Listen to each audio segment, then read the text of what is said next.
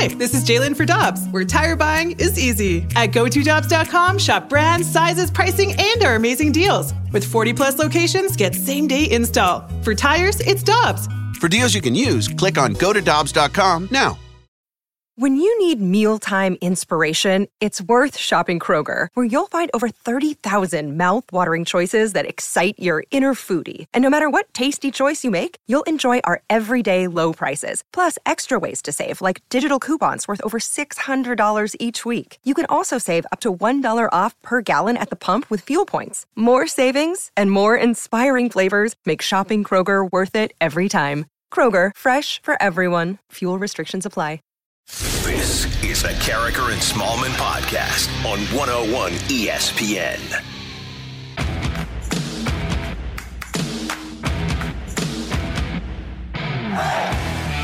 Good morning, everyone, and welcome to Carricker, Smallman, and Danny Mac, minus Michelle Smallman this morning. It's Randy and Dan for the next couple of mornings here on 101 ESPN. It's 7 o'clock. Your time check brought to you by Clarkson Jewelers and officially licensed Rolex jeweler. Daniel McLaughlin, good morning. Hey, Randall Carricker, good morning to you. A lot of fun stuff going on later in the show. We're going to talk to John Kelly about the Blues, who play tonight against the Colorado Avalanche at Enterprise Center. Jeremy Rutherford is also going to join us, and more news on the St. Louis lawsuit against Stan Kroenke in the NFL. Attorney Dan Wallach will join us in the 9 o'clock hour. Just a few things that came out of that yesterday. Yeah, it's great, and we're going to touch on that here and then at the bottom of the hour as well. Looking forward to that. While you were sleeping, the Houston Astros evened the 2021 World Series with a 7-2 win over the Atlanta Braves. Atlanta winning game 1 6-2. Houston winning game 2 7-2. The Astros scoring a run in the first inning on a little small ball, Danny. It was Jose Altuve with a double. Brantley flied out to center to move Altuve to third. Then a sac fly by Bregman, and it was 1-0. And that's kind of the way it went for Houston offensively last night. No doubt. It was like nickel and diming them to death. And just little bleeder here, little bleeder there, beat a shift. And then all of a sudden, it looked like Houston was in control. And I thought the key at bat in the game, I was not sleeping, Randall, and I'm so shocked that you were. Oh, I wasn't. No, I'm just saying that's what they do on Good Morning America. Okay. While you were sleeping. So I was trying to be George Stephanopoulos. I understand now. Thank you for getting me up to speed. You got it. But the at-bat by Surrey, he got down the line in 32 feet per second. I mean, that's flying. Yeah. And so that's elite speed. That's NFL wide receiver speed. And he got down the line, and he was 1 for 4 with 3 strikeouts, but I thought that was the key play in the game. It was huge. Travis d'Arnaud hit a homer in the bottom of the first inning. It's a 1-1 game, as Dan mentioned, heading to the bottom of the second. A couple of one-out singles, and Siri reaches on the infield hit to score Kyle Tucker, and then Martin Maldonado stepped to the plate. Left side, base hit. Here comes Gurriel. He'll score. Going to third with nobody there is Siri. He pops up, comes to the plate. 2-run score. That is Whitey ball right there. Love it, huh? Yeah, they got another one later on, an RBI single by Michael Brantley. They scored on a fielder's choice later on in the game, won it by a score of 7-2 to even the series. And oh, by the way, it's not just the speed, it's the pitching, defense, and speed, and a great job by Jose Urquidy. 5 strong innings. He allowed 2 runs on 6 hits, struck out 7, and didn't walk a batter.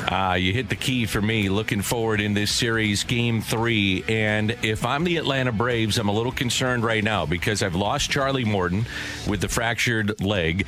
And then Max Fried was kind of my guy in this offseason, or this postseason. He's been pretty good and wasn't able to get deep into the game. Not to say that many guys are going deep into games. However, they're facing now a situation. Do you want to bring back a starter, Randy, or do you say, are we going to go with an opener? Is it Jesse Chavez? They've got 4 guys that they like in their bullpen. Mm-hmm.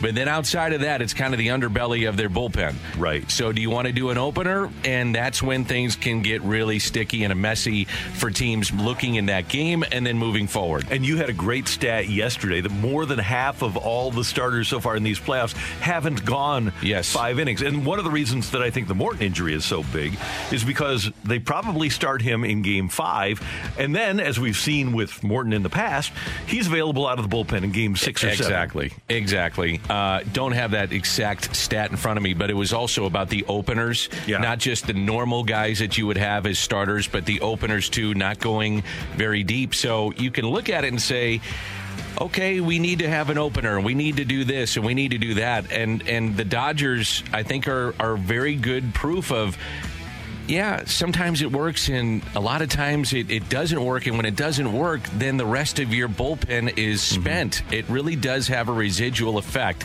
And that's why in the regular season, it's imperative to have starters give you innings, because it just tears up your bullpen, not only for that night, but then the next day and the day after that, and so on and so forth.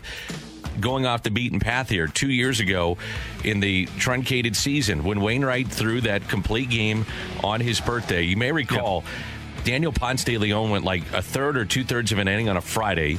They went extra innings then on Saturday, and Wainwright saved the team by going the distance. So there is something to guys going. It's not just so easy to say, well, he'll give me 3, and then this guy gives me 2, and then this guy gives me 3, and we go to our closer. No, it doesn't work that way. I wonder if next, and Dan Schulman brought this up with you and BK yesterday, I wonder if next year, coming off of a 162-game season, if we kind of get the starting pitcher back. I get coming off of a 60-game season, going to 162, a lot of the guys not being able to give you innings. I wonder if it becomes more of the norm that we have, and I know baseball's changing and changed, but I have to believe that more teams will want to get more innings out of their starters in 2022. Absolutely. I'm totally with you. Or do you carry kind of that long man again? The long man is a forgotten piece of a team. The Cardinals really haven't had a long man in a long time. Lack of a better word, but you always had that guy in the bullpen that would cover you if your starter didn't go deep, and there's just not the traditional long man anymore. Brad Thompson was that guy, right? The 7 up, 7 down guy. I was trying to think. The last guy, I guarantee you'll remember, it was under Mike Matheny. He was very bright. He was involved in the Players Association. I want to say he was from the Dominican. He was bilingual. He was great. Former Cub, right? Yes. Come on. We got to come up with this. We will before the show is over. Yeah, we will. But he was the last long man I can remember for the Cardinals. And he had a great year, like in 2013 or something. Like an all-star year. Yeah. I wonder, though, I would assume that rosters are going to be adding another player next year, not only DH, but maybe even expanding more with a new CBA, that teams would look at that. That's something to think about. I'm going to take a quick look here as we tell you, as you know, that the Blues are going to miss Ryan O'Reilly for at least the next 4 games because of a COVID diagnosis. And yesterday in practice, Craig Berube put David Perron on line with Braden Chen. We know that Perron has great chemistry with Ryan O'Reilly. Coach, why this decision? They played together last year and probably the year before that at times too. So that was always one of the switches that I made. Movement. Say I took Perron from O'Reilly. I put him with Shen all the time. So they do have familiarity with each other, and they're going to have to do a good job. They're probably going to be playing against McKinnon's line, quite a bit, as other lines will too. But that line's got to be good. They're going to have to be real good for us. I know I should be really worried. Carlos Villanueva, by the way. There you go. Thank you. I am not worried. I think the Blues will be able to get through these next 4 games. My bigger concern is how long is Ryan O'Reilly going to take before he's effective again. But for a 4-game stretch, you're going to lose guys for a 4-game stretch, and that's why you have depth, and the Blues have a ton of depth. Well, they do have a ton of depth. I mean, you think about really that top line now is missing 2 pieces. Saad was on the top line with Perron and O'Reilly. So you got Shen, Perron. I would assume Clem Costin would move up. You're going to see on the 4th line now another new face. Not new in terms of what we've seen, but he will make his season debut tonight. That'll be Dakota Joshua. The Avalanche are an interesting group right now, Randy. This is a team that comes in. They're 2-4-0. And now, when the Blues beat them on opening night, that was without Nathan McKinnon. That was without Landeskog. So those two, we would have to assume, are in the lineup tonight. Their power play is 29th in the NHL. 29th. Inexcusable. Yeah, and so that's shocking to me. But the Blues are playing so well, and it is so much fun. I can't remember a Blues team that's rolling out this many players with skill and speed, and some with really good size. But the 4 lines that they're rolling out, and I feel like any one of them could strike. I mean, they are really fun to watch right now. Here's one other note about the Avalanche, who let their goalie Philip Grubauer get away during the offseason, and they brought in Darcy Kemper. The Coyotes and Blackhawks, 2 pretty bad teams, have each allowed 30 goals. The Kraken and the Ducks, I don't think any of us expect them to go anywhere, have each allowed 24. The team with the next fewest goals allowed is Colorado. Only the Blackhawks, Coyotes, Kraken, and Ducks have allowed more goals than Colorado so far. Yeah, I didn't like that move. I didn't either. I didn't like it one bit when they decided to say goodbye to their guy and welcome in who they have now. Darcy Kemper, yeah, I just didn't think it was a good move. And you bring up something that's really interesting for me. The Blues have scored 25 goals already in 5 games. They've only given up 11. That's plus 14 in the goal differential in 5 games. Yeah. That's not 25 games. That's 5 games. I mean, everything that they're doing right now, which includes their goaltending, which is not getting maybe the attention it should.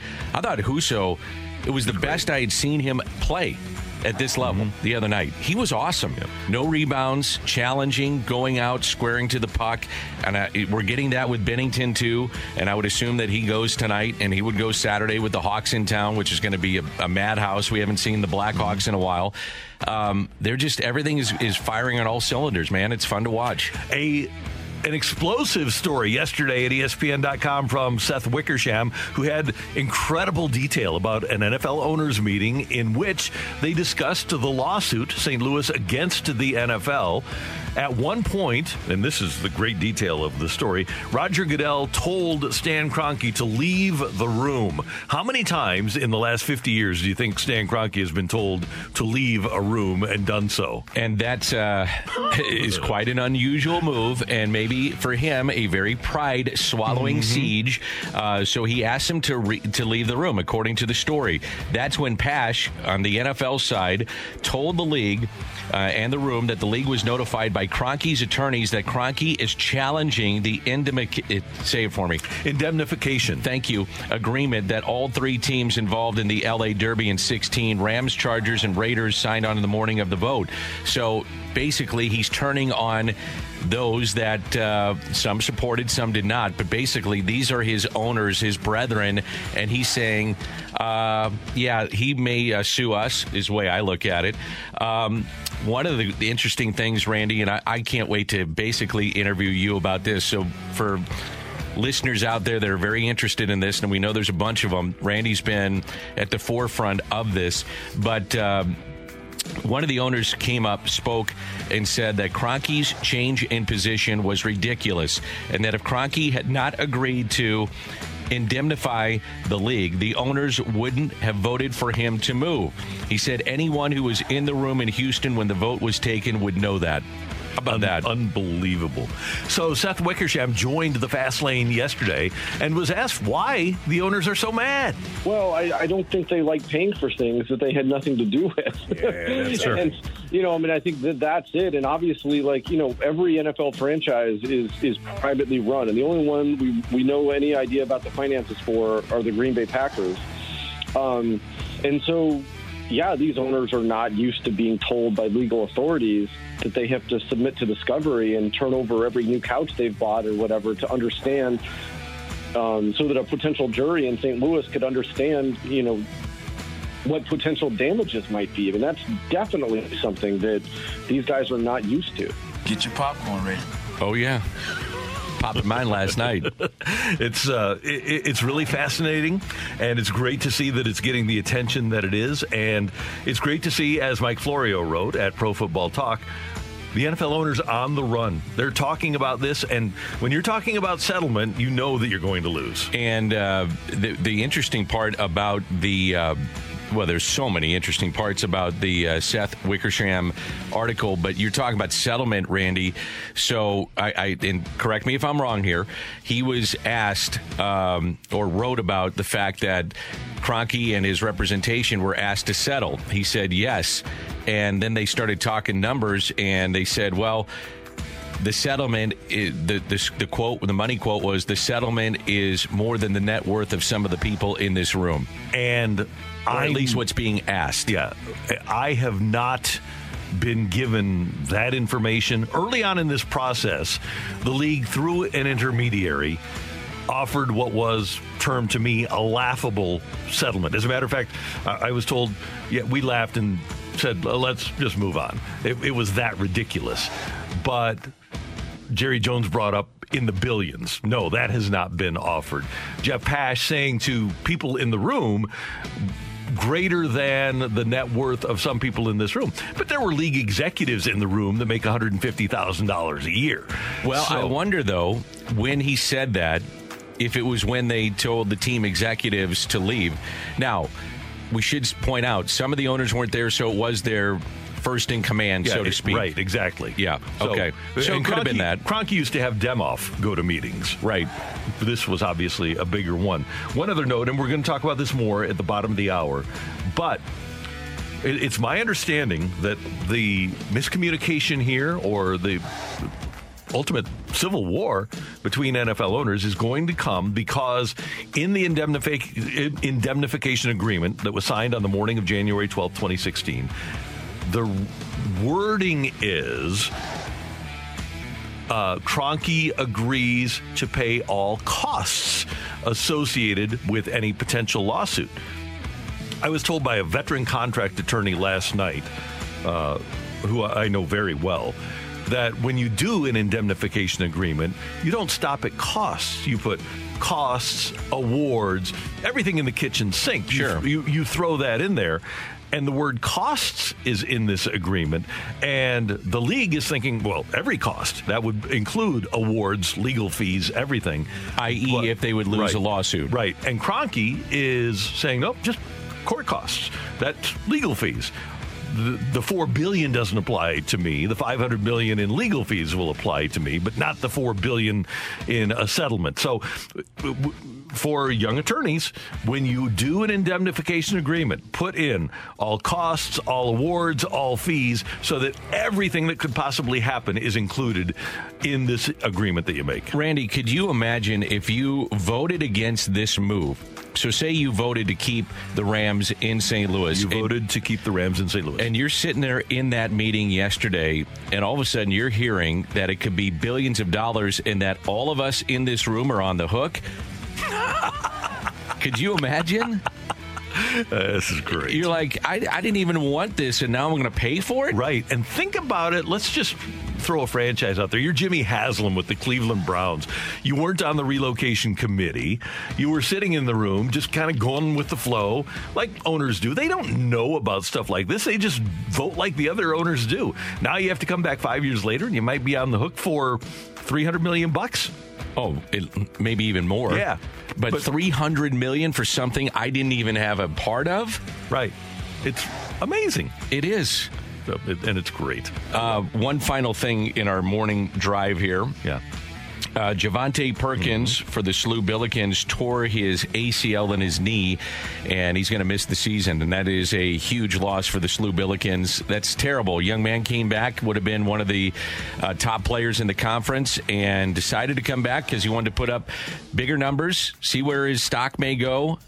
He's a pro player. I mean, he's going to play somewhere, whether it's in Europe or wherever. But he's going to make a living out of playing some basketball. So that's a huge loss for St. Louis University. Suffered the injury in the exhibition game against Rockhurst on 2 nights ago, whatever that was. Yeah. Tuesday night. Yeah. And what a shame, because in addition to being a really good player, he's a really nice young man. He is. Gotten to be around him a little bit. Good kid. And a massive loss for that team. Now, they are pretty deep. They're going to be good this year, but that one hurts for sure. And they do have We mentioned explosive from Seth Wickersham. Physically explosive Terrence Hargrove Jr. From East St. Louis will get more of an opportunity now. You want to get out and see the Billikens because this guy can jump out of the gym. It's fun to watch. He's a heck of a player. Yeah. That's Dan. I'm Randy. Coming up, get your text into the Air Comfort Service text line 65780. Sick of it. Coming your way on 101 ESPN. We're right back to the Carricker and Smallman podcast on 101 ESPN.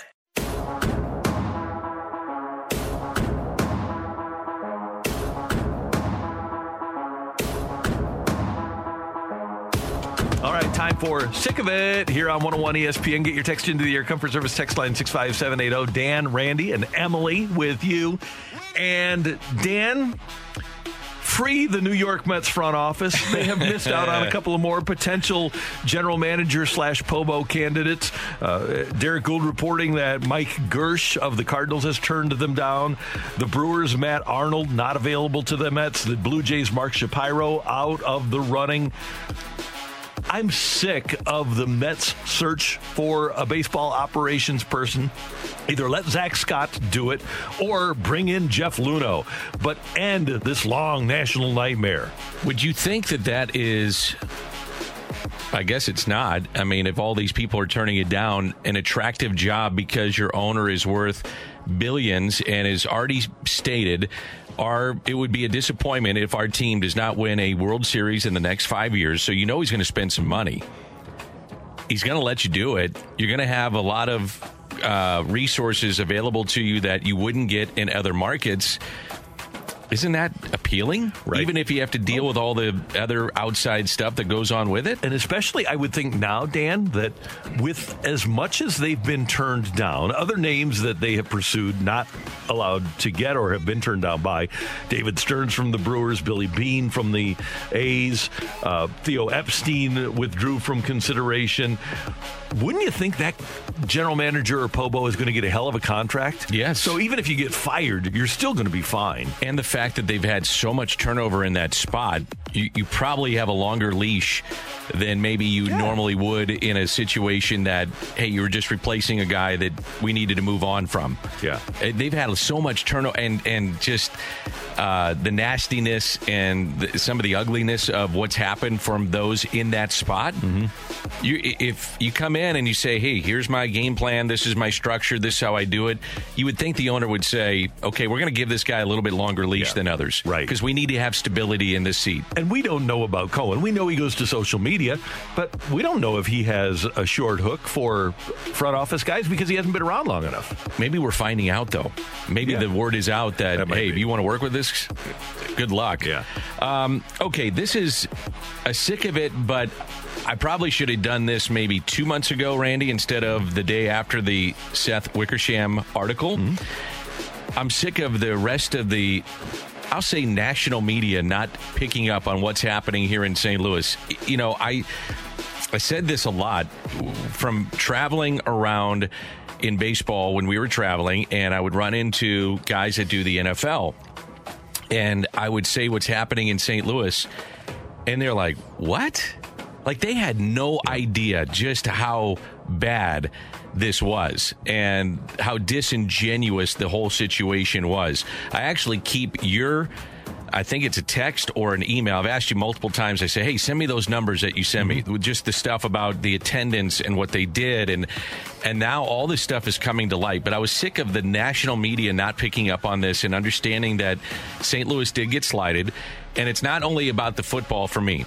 I mean, the football thing is, on a personal level, very, very frustrating that the team left. But it was the light in which he put St. Louis as a region and the surrounding areas. You know, people just looked at it and it was a sore spot. It was a black eye. And a lot of people just felt, well, you're just leaving because the team wasn't supported. They couldn't do it. The corporate support wasn't. No, none of that was true. Mm-hmm. Just this was a bad person deciding to screw the region. There are some NFL executives that still like me. And so I talk to them. Yeah. No kidding. And so I talk to people around the league, and this has been a quiet thing in NFL front offices, too. It's not something that has been top of mind for them either. I bet it is today, though. Oh, boy. Could you imagine going back from that meeting and saying, hey, by the way, let's say you weren't the owner there.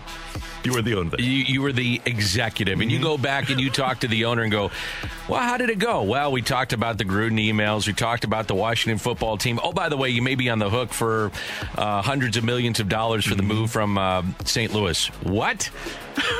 Surprise. Yeah. Hold on. Let's go back there. Forget the Gruden stuff. Forget the other. What about that? My money? Oh, now we're going to start paying attention. Yep. And by the way, I do, not that I feel bad because they're multi-billionaires, but I feel bad for Michael Bidwill, who fought for St. Louis and is going to be caught up in this maelstrom, and he's going to have to pay. He's one of the two teams that voted to keep a team in St. Louis. And the other one was? The Carolina Panthers. Yes. And David Tepper is the richest NFL owner right now, so it's not going to hit him really hard when he has to pay this money, but he didn't even own the team. Right. Jerry Richardson owned the team at that time, and he also voted to keep the Rams in St. Louis, and those two franchises are going to get hit, and I don't think they deserve to. All right, a couple of your texts, 65780. Emily, what do you got? From the 321, I'm sick of the Astros. That's reasonable, although I do love Dusty Baker. I do, too. I know a lot of people, because of his time in Chicago or Cincinnati with St. Louis and Tony La Russa, they're like, But they hate Tony, too, right? Oh, Tony's hated. Yeah. Unless you play for him or play with him, you are a fan of his winning teams. Yeah, I mean, he is hated. But I got to know Dusty a little bit, Randy, in his time in Chicago and Cincinnati. And if you have a chance to visit with Dusty Baker, you love it. Yep. But Bregman, Altuve, Correa. Villains. Yep, I totally get that. Well, then you guys won't like this one from the 618. Sick of Dusty Baker and his toothpicks.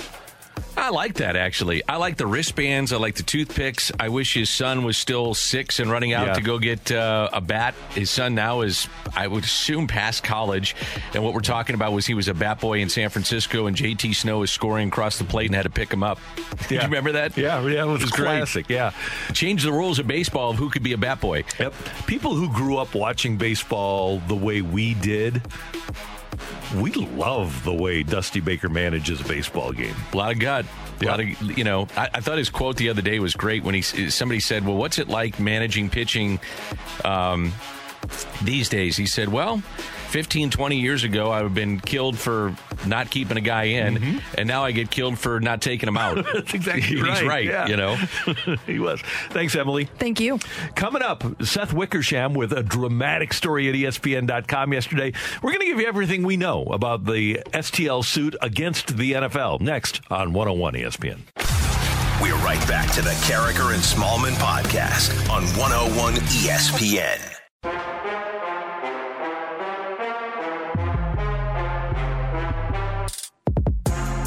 The title of the story at ESPN.com is Los Angeles Rams owner Stan Kroenke angers NFL owners with financial pivot related to lawsuit on St. Louis move, sources say.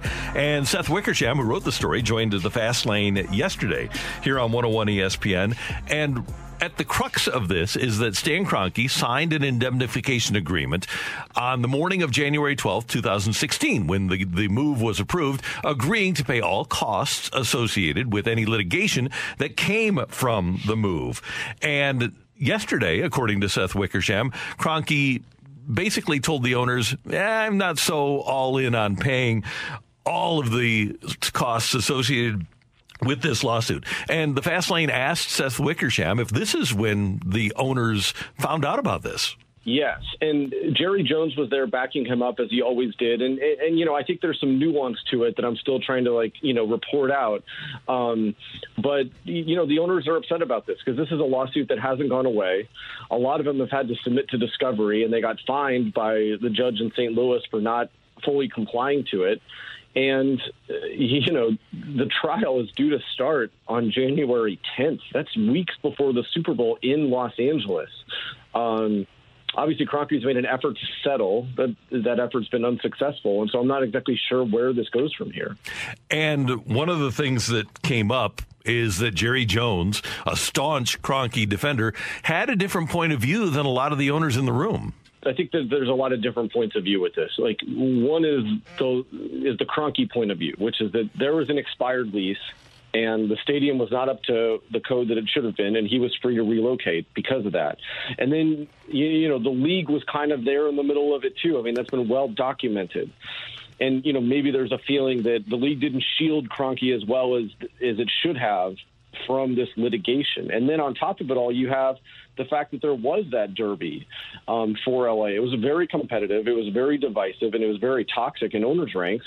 And in the Carson project, which was obviously competing with Kroenke, there was a representative from Carson who wrote in an email all of the ways that they thought that Kroenke was violating the relocation policy, essentially giving St. Louis a legal roadmap.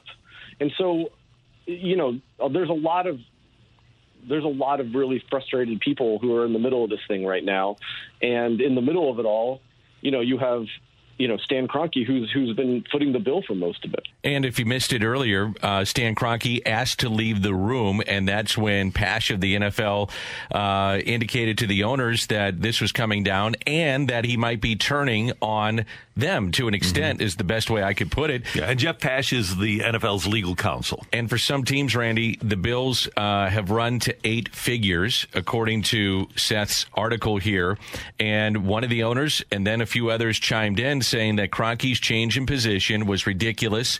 If he had not agreed to indemnify the league, the owners would have voted for him to move. He said anyone who was in the room in Houston when the vote was taken would know that. They said they would not have voted for him to move. So they would have said, hey, if we knew this thing was coming down, there's no chance that we would say that the Rams are going to leave St. Louis. No. We're not going to do it. Right. And the money and Jerry Jones and his steamroller allowed the vote to take place. One more from Seth Wickersham.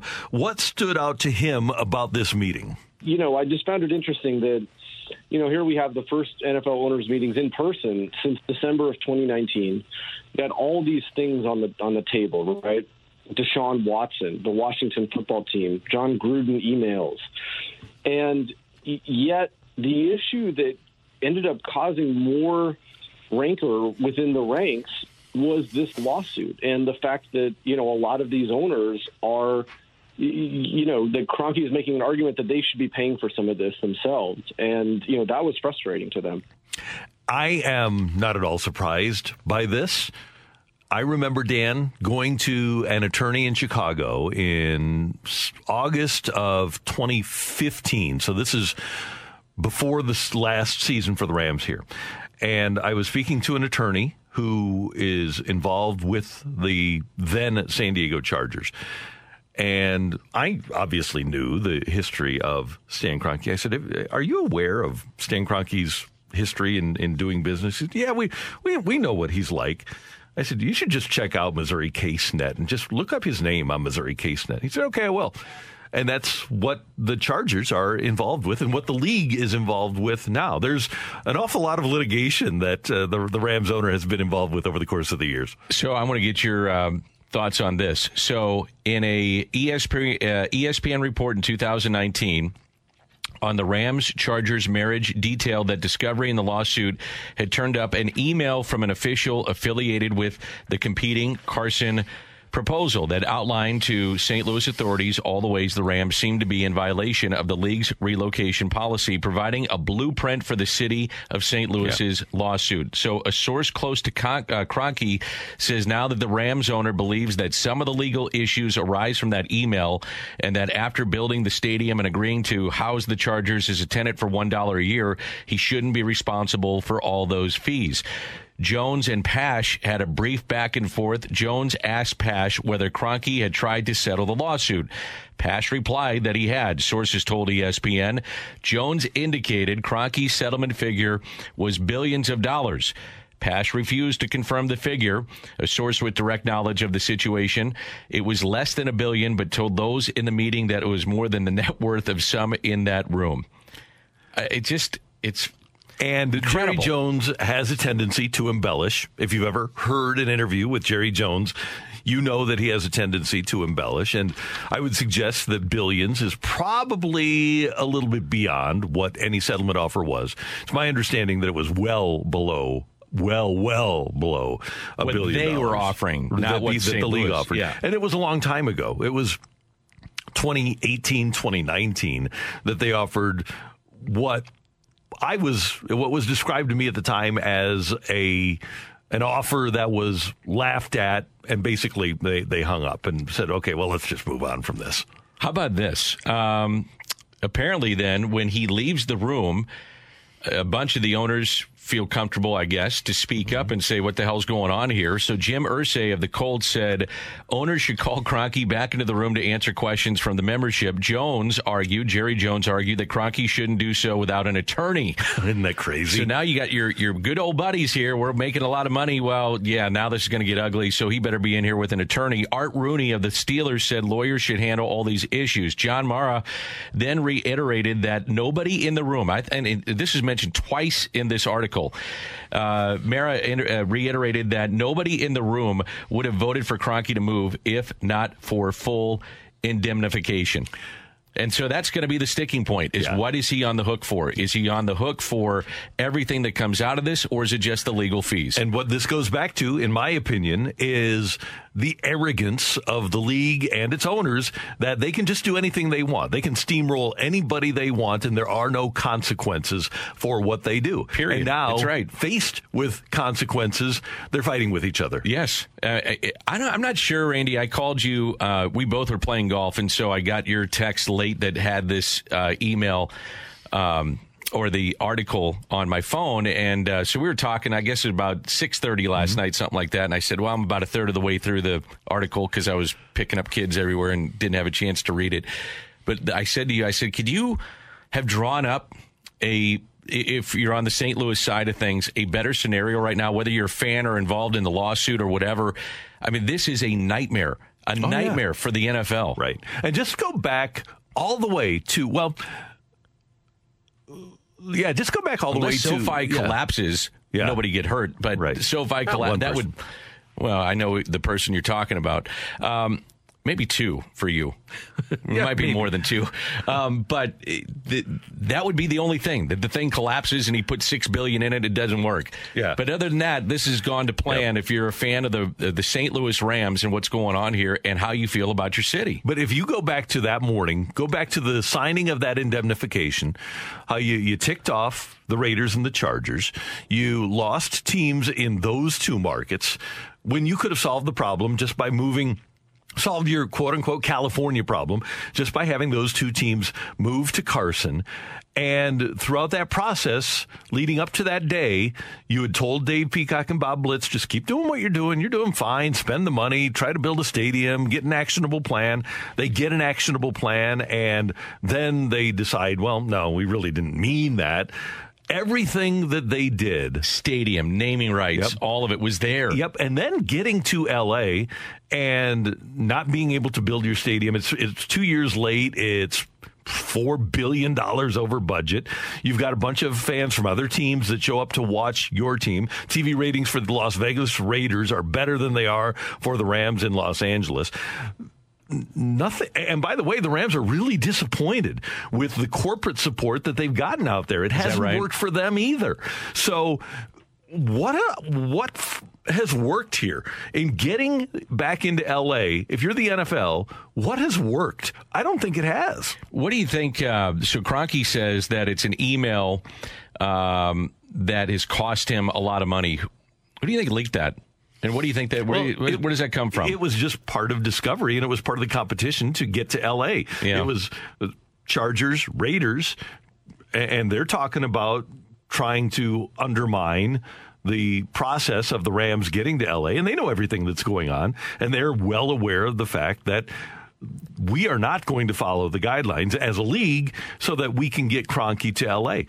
And that was just part of it wasn't leaked. It was just part of the discovery process. Incredible. They had to give up their emails and followed the law, fortunately. Yeah. And to your point, the NFL has these guidelines, and St. Louis was hitting those. Right. Doing everything that they were supposed to do, to have an actionable plan that's in motion, to have the taxpayer funded portion of the stadium done. They could have broken ground. Yeah. That move was approved on January 12th of 2016. Yep. They could have broken ground on January 20th of 2016. That's how they were much going of through the electric. They were going. I mean, everything was done. Yes. Yeah. So it's great. I mean, if you're on that side of things and you took a realistic look at how this has gone about, it's just a nightmare. Yeah. It hasn't been what you thought it was going to be. Now, I'm sure there's a lot of bright spots, and I'm sure that stadium is magnificent. I've heard it is. But as you mentioned, $4 billion over budget, and all the headaches now that you're going to have going through this. I don't know what his net worth is. I haven't checked it. I don't really care.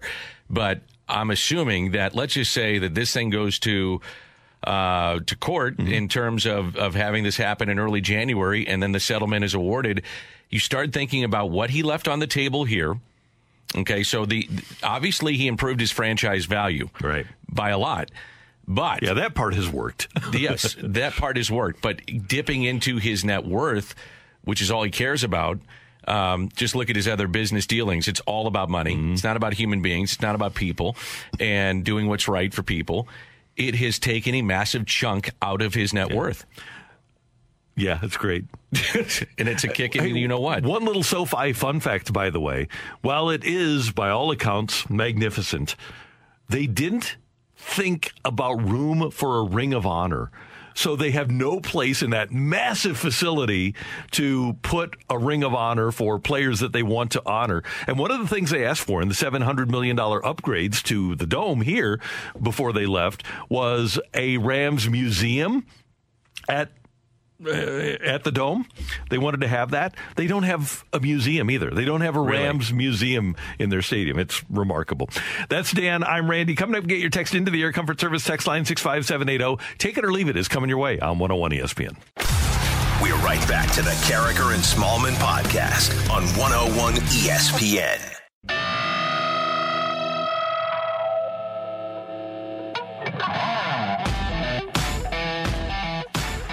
All right, time for Tioli. Get your text into the Air Comfort Service text line 65780. Dan, as you know, many times when I can't sleep, I think about baseball. And so last night when I couldn't sleep, I was thinking about the Cardinals. And so I'm thinking you've got your starting nine, which we know what it's going to be. You're going to have the outfield, you're going to have the infield, you're going to have Yachty. You're going to have probably Nolan Gorman as a DH, Kisner, Nootbaar, DeYoung on the bench. That gets you to 12 position players. Waino, Hudson, Flaherty, Michaelis, Reyes in your starting rotation. Perhaps you re-sign Happ or Lester. Bullpen, Cabrera, McFarland. I'm going to put Liberatore in there to be treated like Waino was in 2006.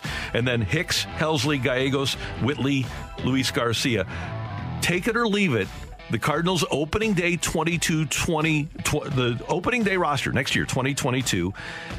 Every single player was in the Cardinal organization in 2021. Ooh, that's a good one. I'm going to leave it.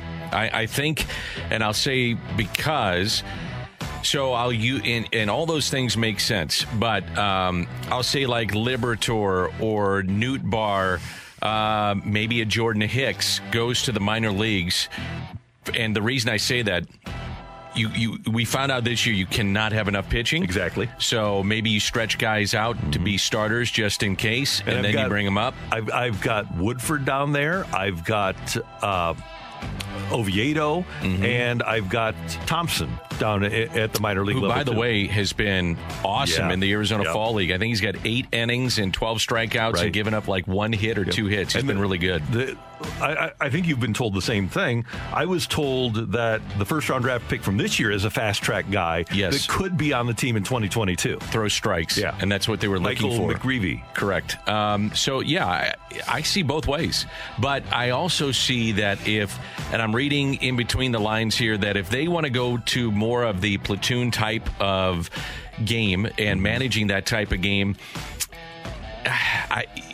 can I get enough at-bats for some of my young players in the major leagues? Nolan Gorman, Nootbaar, Juan Yepez would be another one. Now, they're interchangeable parts, so that maybe answers my question to saying, yes, I can, but if not, then I don't want to stunt their growth, and I put them down in the minor leagues. I'm with you. I don't want to believe what I see in the Arizona Fall League. I don't want to...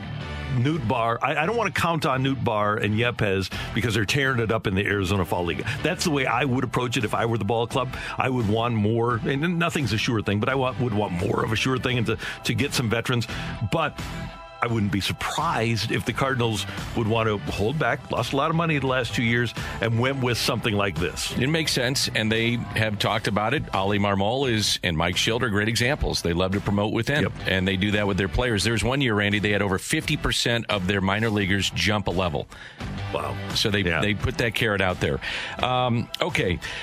I was watching MLB Network. Nelson Cruz gets the Roberto Clemente Award, and he's on the set being interviewed, and it's at night, and he has some of the darkest sunglasses you've ever seen in your life.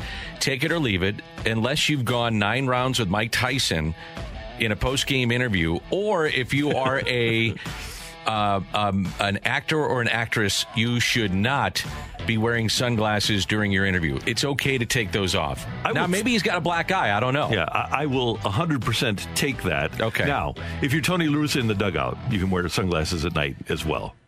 Yeah, even that's taken a little too far, though. You qualified it, though, in an interview. Yeah, you should not be. And how about the day after? And I think that was a tougher play. I think he gets a bad rap for that freeze triple. I think that was a tougher play than we give it credit for being. How about that on the 10-year anniversary exactly. of that? He gets the Clemente Award, yeah. He just keeps giving back, you know. Emily, what do you got for us?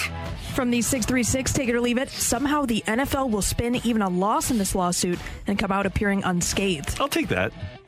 I'm going to leave it. I think that there's more momentum with this, and the fact that the Super Bowl being in L.A., and if this thing isn't settled by then, which by all accounts, I mean, that's not that far away. No, it's not. We're only a couple months away now. Yeah. A lot of attention is going to be brought to this, and I don't see them walking away without some financial hit for sure and a black eye for some fans. I remember Roger Goodell opening day before opening weekend of the 2016 season was on the Rich Eisen show, and he acted like he was despondent.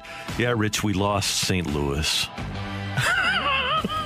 Come on, Roger. So disingenuous. That guy's taking in $40 million a year. Yep. From the 573, take it or leave it. If Kroenke takes the NFL to court, the owners will pull the Rams from him. Leave it. They can't do that. No, leave it. Won't happen.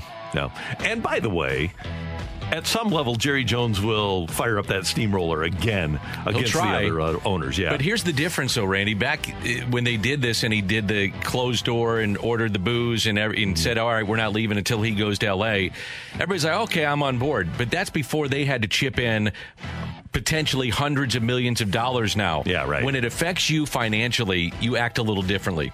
Follow the money. Mm-hmm. From the 314, take it or leave it. Jerry Jones is defending Kroenke so hard because if this goes south, Uncle Jerry is to blame just as much as Kroenke. Hashtag Kroenke sucks. Yeah, I'll take that. I would take that. Yeah, I don't know if Jerry cares. I don't know if any of these guys care until it affects their checkbook. And Jerry doesn't believe that he can lose a lawsuit. Because I don't think Kroenke does either. No. Jerry in the mid-'90s, and this was referenced in the stories, when he opted out of NFL properties, the NFL, he threatened a lawsuit against the NFL. That was in 95. Yeah, right. And the league capitulated. Right. And I get a sense now that was different. NFL properties is a pretty valuable thing. But he could have won that. NFL owners now divide $4 billion by the other 30, not the Rams or the Cowboys. It's a different deal when you have to pay that sort of money. No question. To St. Louis. Thanks, Emily. Thank you. And thanks for your text to the Air Comfort Service text Randy, line. Yes. Coming up, next segment, I'm going to be like the voice of the fan. I'm going to put you on trial so you can answer all my questions about the NFL. Okay. You ready for that? I'm ready. Okay. That's coming up next on 101 ESPN. We're right back to the Carricker and Smallman podcast on 101 ESPN.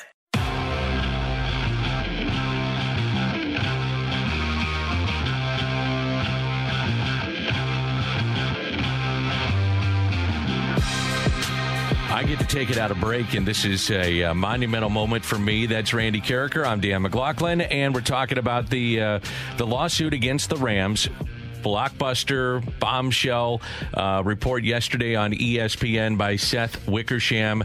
L.A. Rams owner, by the way. Yeah. L.A. Rams owner Stan Kroenke angers NFL owners with financial pivot related to lawsuit on St. Louis move. So, Randy, I'm going to put you on the stage here and ask some questions because there's been nobody in this town, you and Ben Frederickson, that have covered this and been on this for years from day one and in the courtrooms, literally in the courtrooms and watching. So, let's just say that the St. Louis lawsuit goes in the favor of the St. Louis folks.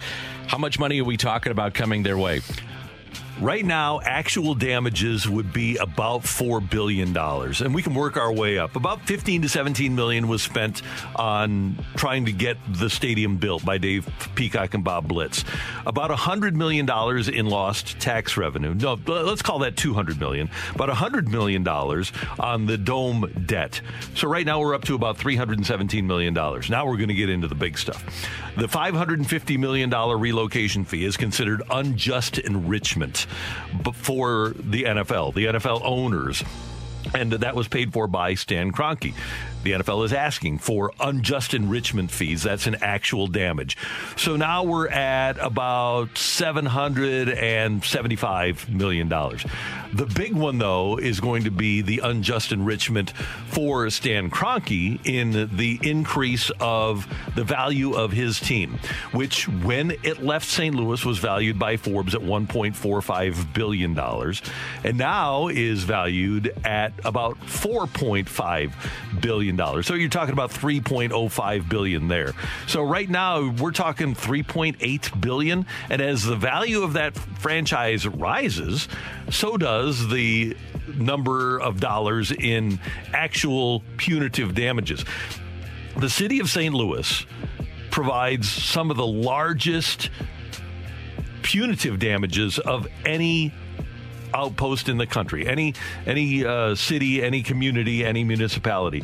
So there is a chance that punitive damages could reach the $6 billion mark, which would take us to roughly $10 billion. So the number then would be?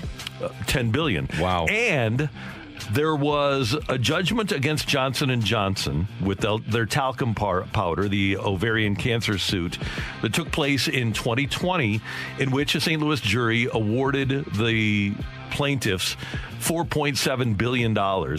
And it essentially was held up on appeal. That number per person was held up. There were some plaintiffs who were not residents of the state of Missouri. So on appeal, the people who weren't residents of Missouri didn't get their money, but in terms of a per-person judgment, including the punitive damages, the St. Louis award was held up by the Court of Appeals. The U.S. Supreme Court wouldn't hear the appeal that Johnson & Johnson made, so those people, a year later, after all appeals are exhausted, are going to get the award that was afforded them by the St. Louis City jury. Randall, we have about 5 minutes left in this segment, so let's try to, not rapid fire, but see what we can get through here. You got it. After reading the news in which many owners were shocked that they could be on the hook for some of this, in your opinion, does Stan Kroenke pay for the entire full settlement if it happens, or do you think it'll be divvied up among the owners? I believe it'll be divvied up among the owners because I don't think there's complete clarity.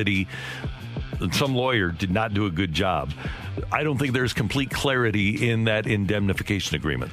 In terms of what some fans would love to see, and some have read this within the last 2 weeks, is that with the NFL and the owners all of a sudden say, look, we could get off the hook if we award St. Louis a franchise, build them a stadium, and then we're done with it.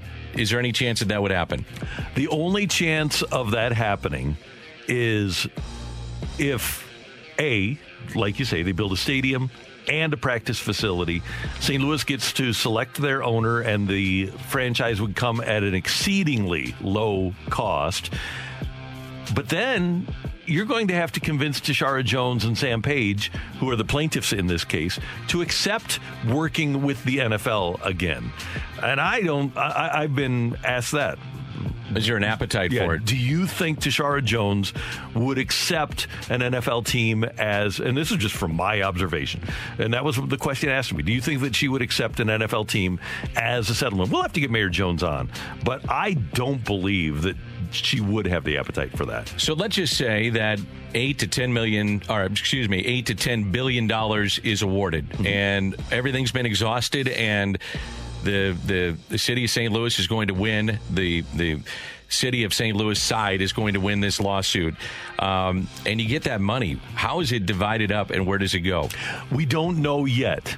And what I've been told is that good lawyers in a situation like this tell their plaintiffs, don't think about the money. Don't count your chickens before they're hatched. So that's something that'll be determined after the finality of the award and after the appeals process. And by the way, because of stimulus funds, the city of St. Louis and the county, they don't need that money right now. They're able to get by. They're flush with cash, and they're able to get by without having that award right now. They can afford to go through a lawsuit, a case, and the appeals process. In your opinion, does this get settled before early January?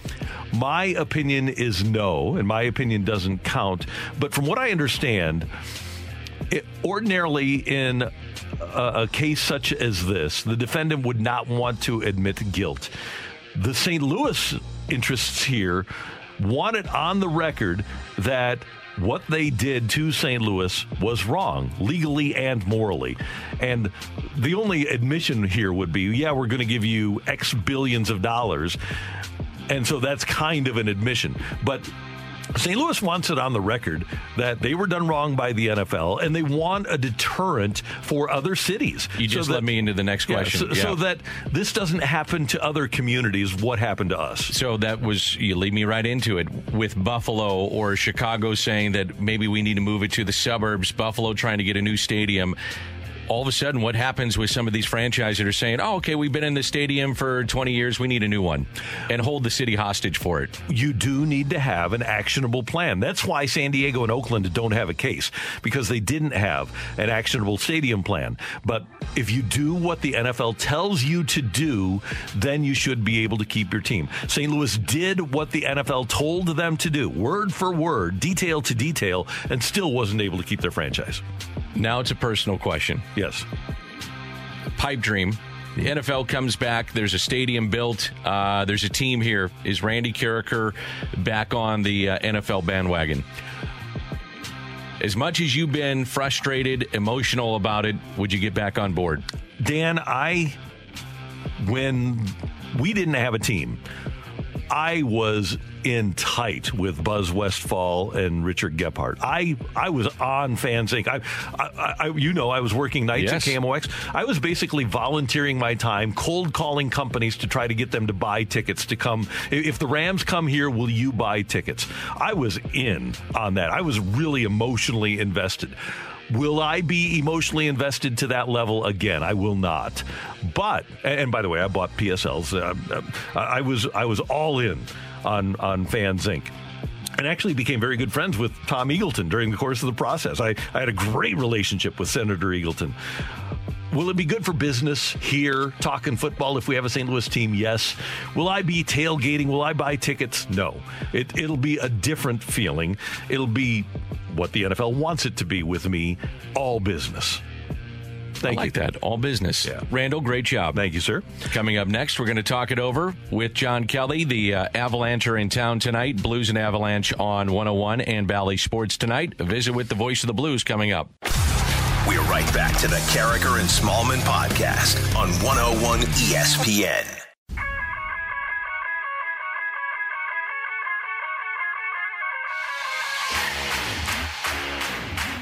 We have the Blues and the Avalanche tonight. The pregame with Alex Ferrario at 6, face-off at 7 here on 101 ESPN. If you're watching on TV, Danny Mac will have the pregame show with Bernie Federko, leading into John Kelly and Darren Pang with the call on Bally Sports. And John Kelly, the TV voice of the Blues, joins us now on the Brown and Crouppen Celebrity Line on 101 ESPN, as he does Thursdays during the hockey season. JK, good to have you with us. How you doing?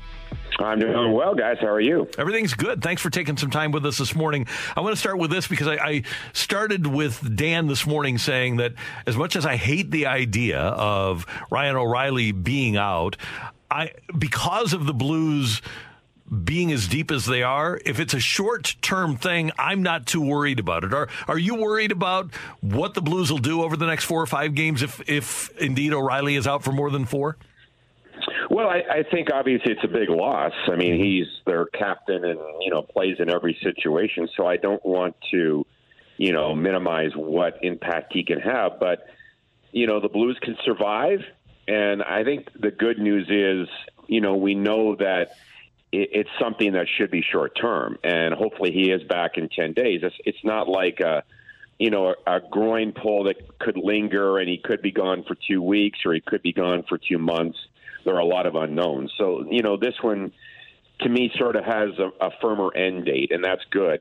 And the other thing is the strength of the Blues team, as we all know, is their depth and their four lines. And that's how they have success, and that's how they score goals. And, they get good matchups because perhaps their third line is better than the opponent's third line. So, he'll be missed, no question. He plays in every single situation. But again, because we know of the situation and the circumstances, there certainly is a lot of light at the end of the tunnel, so to speak. Hey, JK, it's Danny Mac. McKinnon and Landeskog will be back for the Avalanche, we would have to assume tonight. They're 2-4-0, so off to a disappointing start. You would have to think they're going to have a lot of jump tonight after what happened on opening night with the Blues and the Avalanche.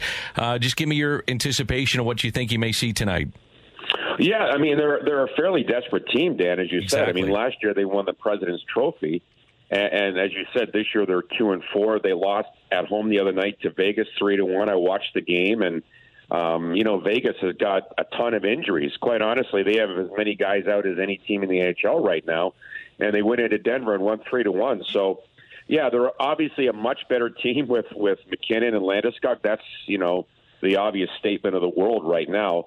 And that line is arguably the best line in hockey with Rantanen on the right side. So, the Blues caught a break on opening night when McKinnon did not play. He was in COVID protocol and Landeskog was suspended. So they don't catch, the same type of break tonight. Although the Avalanche still have some players that are not in the lineup. But, the Blues have some players that aren't available as well. I mean, I don't believe Saad is going to be ready to go tonight. He's in COVID protocol, and obviously Sundqvist is skating. And, Berube did mention yesterday after practice that Sundqvist is getting close, so that's great news. But, yeah, I think Colorado, to get back to your question, Dan, and the point, they will be an extremely desperate team tonight, and it will be a bigger challenge for the Blues. This is where you really miss O'Reilly, is because he's going to match up against McKinnon's line, and he's not here tonight, and he's one of the best defensive centers in the NHL. So it will be certainly a challenge without Ryan O'Reilly. JK, tonight we presume that Bozak will center the Buchnevich and Kyrou line as Schenn will center Perron and Klim Kostin. What have you thought? And I know that he missed the 2 games with the suspension, but what has your impression early on been of Buchnevich?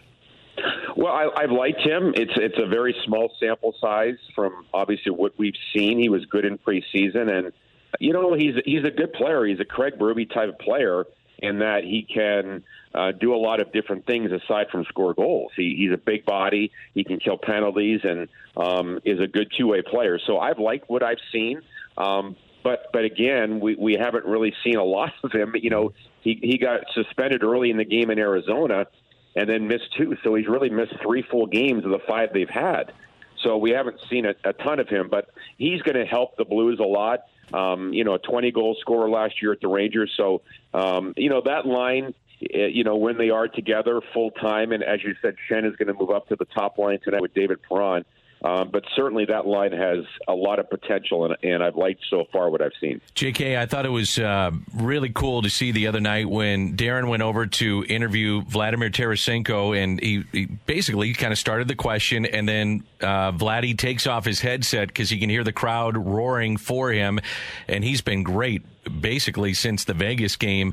What are your thoughts on what's going on with that situation and just how he's played so far in the early portion of the season? Well, I agree, Dan. I think that the first game he was, average and got better in the second game in Arizona. And the Vegas game, he took over that game and was the best player, scored the game-winning goal. And needless to say, he was the best player the other night in the 3-0 victory. So it's great. He's a motivated hockey player, and he should be a motivated hockey player. Number one, he's counted on to score goals. That's what he's done all his career. I don't know, Dan, honestly, if he's been humbled a little bit he did ask for a trade, and it didn't come to fruition. Seattle could have had him in the expansion draft. He wasn't taken by Seattle. So I don't know. He doesn't really want to talk about the situation. He says it's in the past. And so I don't know if he is motivated by these circumstances. But I do know that when he does skate and drive to the net, guys, he's a heck of a hockey player.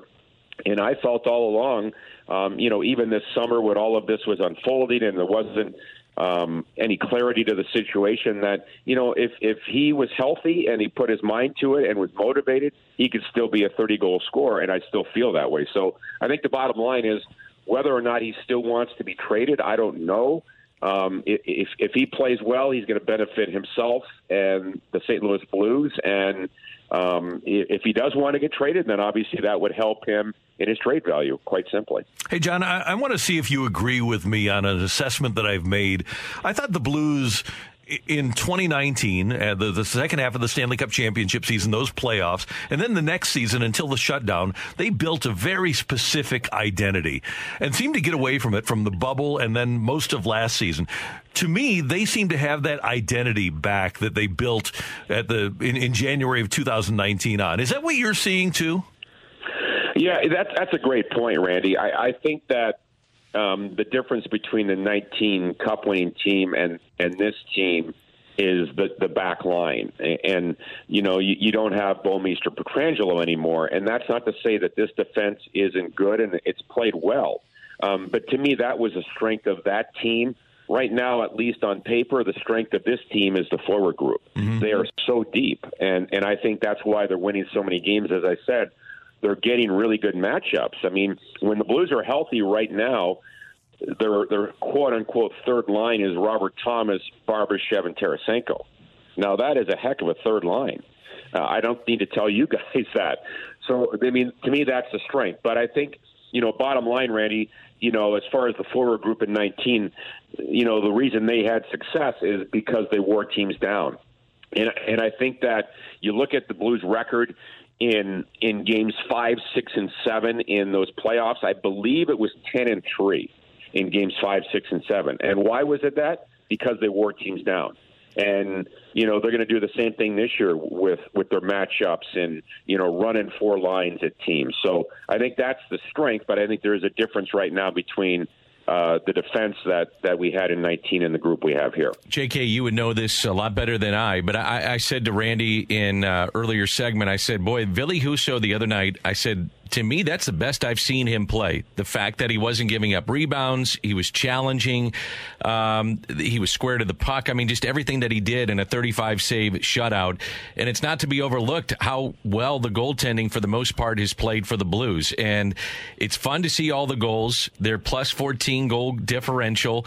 The power play has been rolling. PK is there. But, man, the goaltending has been awfully good and solid for the Blues. Excuse me. Yeah, and Dan, you mentioned Cardinals, they're a slip, but it's just like pitching, right? You got to have it to win games, and you got to have goaltending to win games. So it has been great. Binnington's been superb, and I think that, in watching Billy the other night, he seemed to be in really good control of his movements. He wasn't over-challenging, yet at the same time he was aggressive. You mentioned his rebound control. It was very good. And, he made some great saves. I mean, especially in that second period, when the Kings had the better of the play and it was a 0-0 game, Billy played very well. So, I mean, he had a tendency last year, guys, as you know, to give up early goals, and then he would battle. And that's the one thing I've liked about him since day one, and obviously we haven't seen a lot of him. It's only his second year in the NHL, is he battles hard, and he works hard. So, he's another year wiser as far as the position and, more coaching and things like that. So hopefully that he does improve this year, and because you have to have a good backup goaltender, we know that. But one game certainly doesn't make a season, but he looked very solid the other night in goal.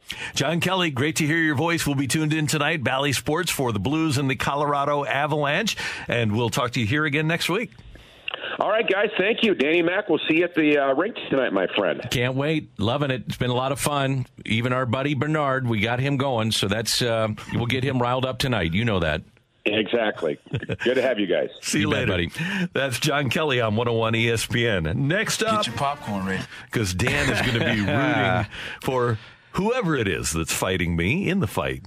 Right? You bet I am. Here on They are no average Joe listener in my book. They are very special people that I want to beat you. The fight is coming your way on 101 ESPN.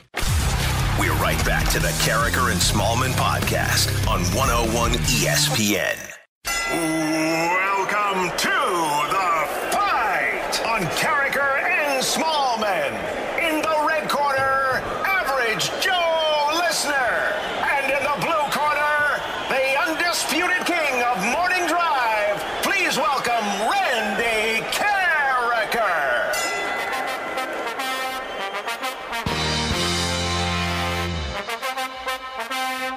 It is 8:35, time for the fight, and Randy has stepped out of the studio. Michelle has the day off today and tomorrow, and we say good morning to Ben.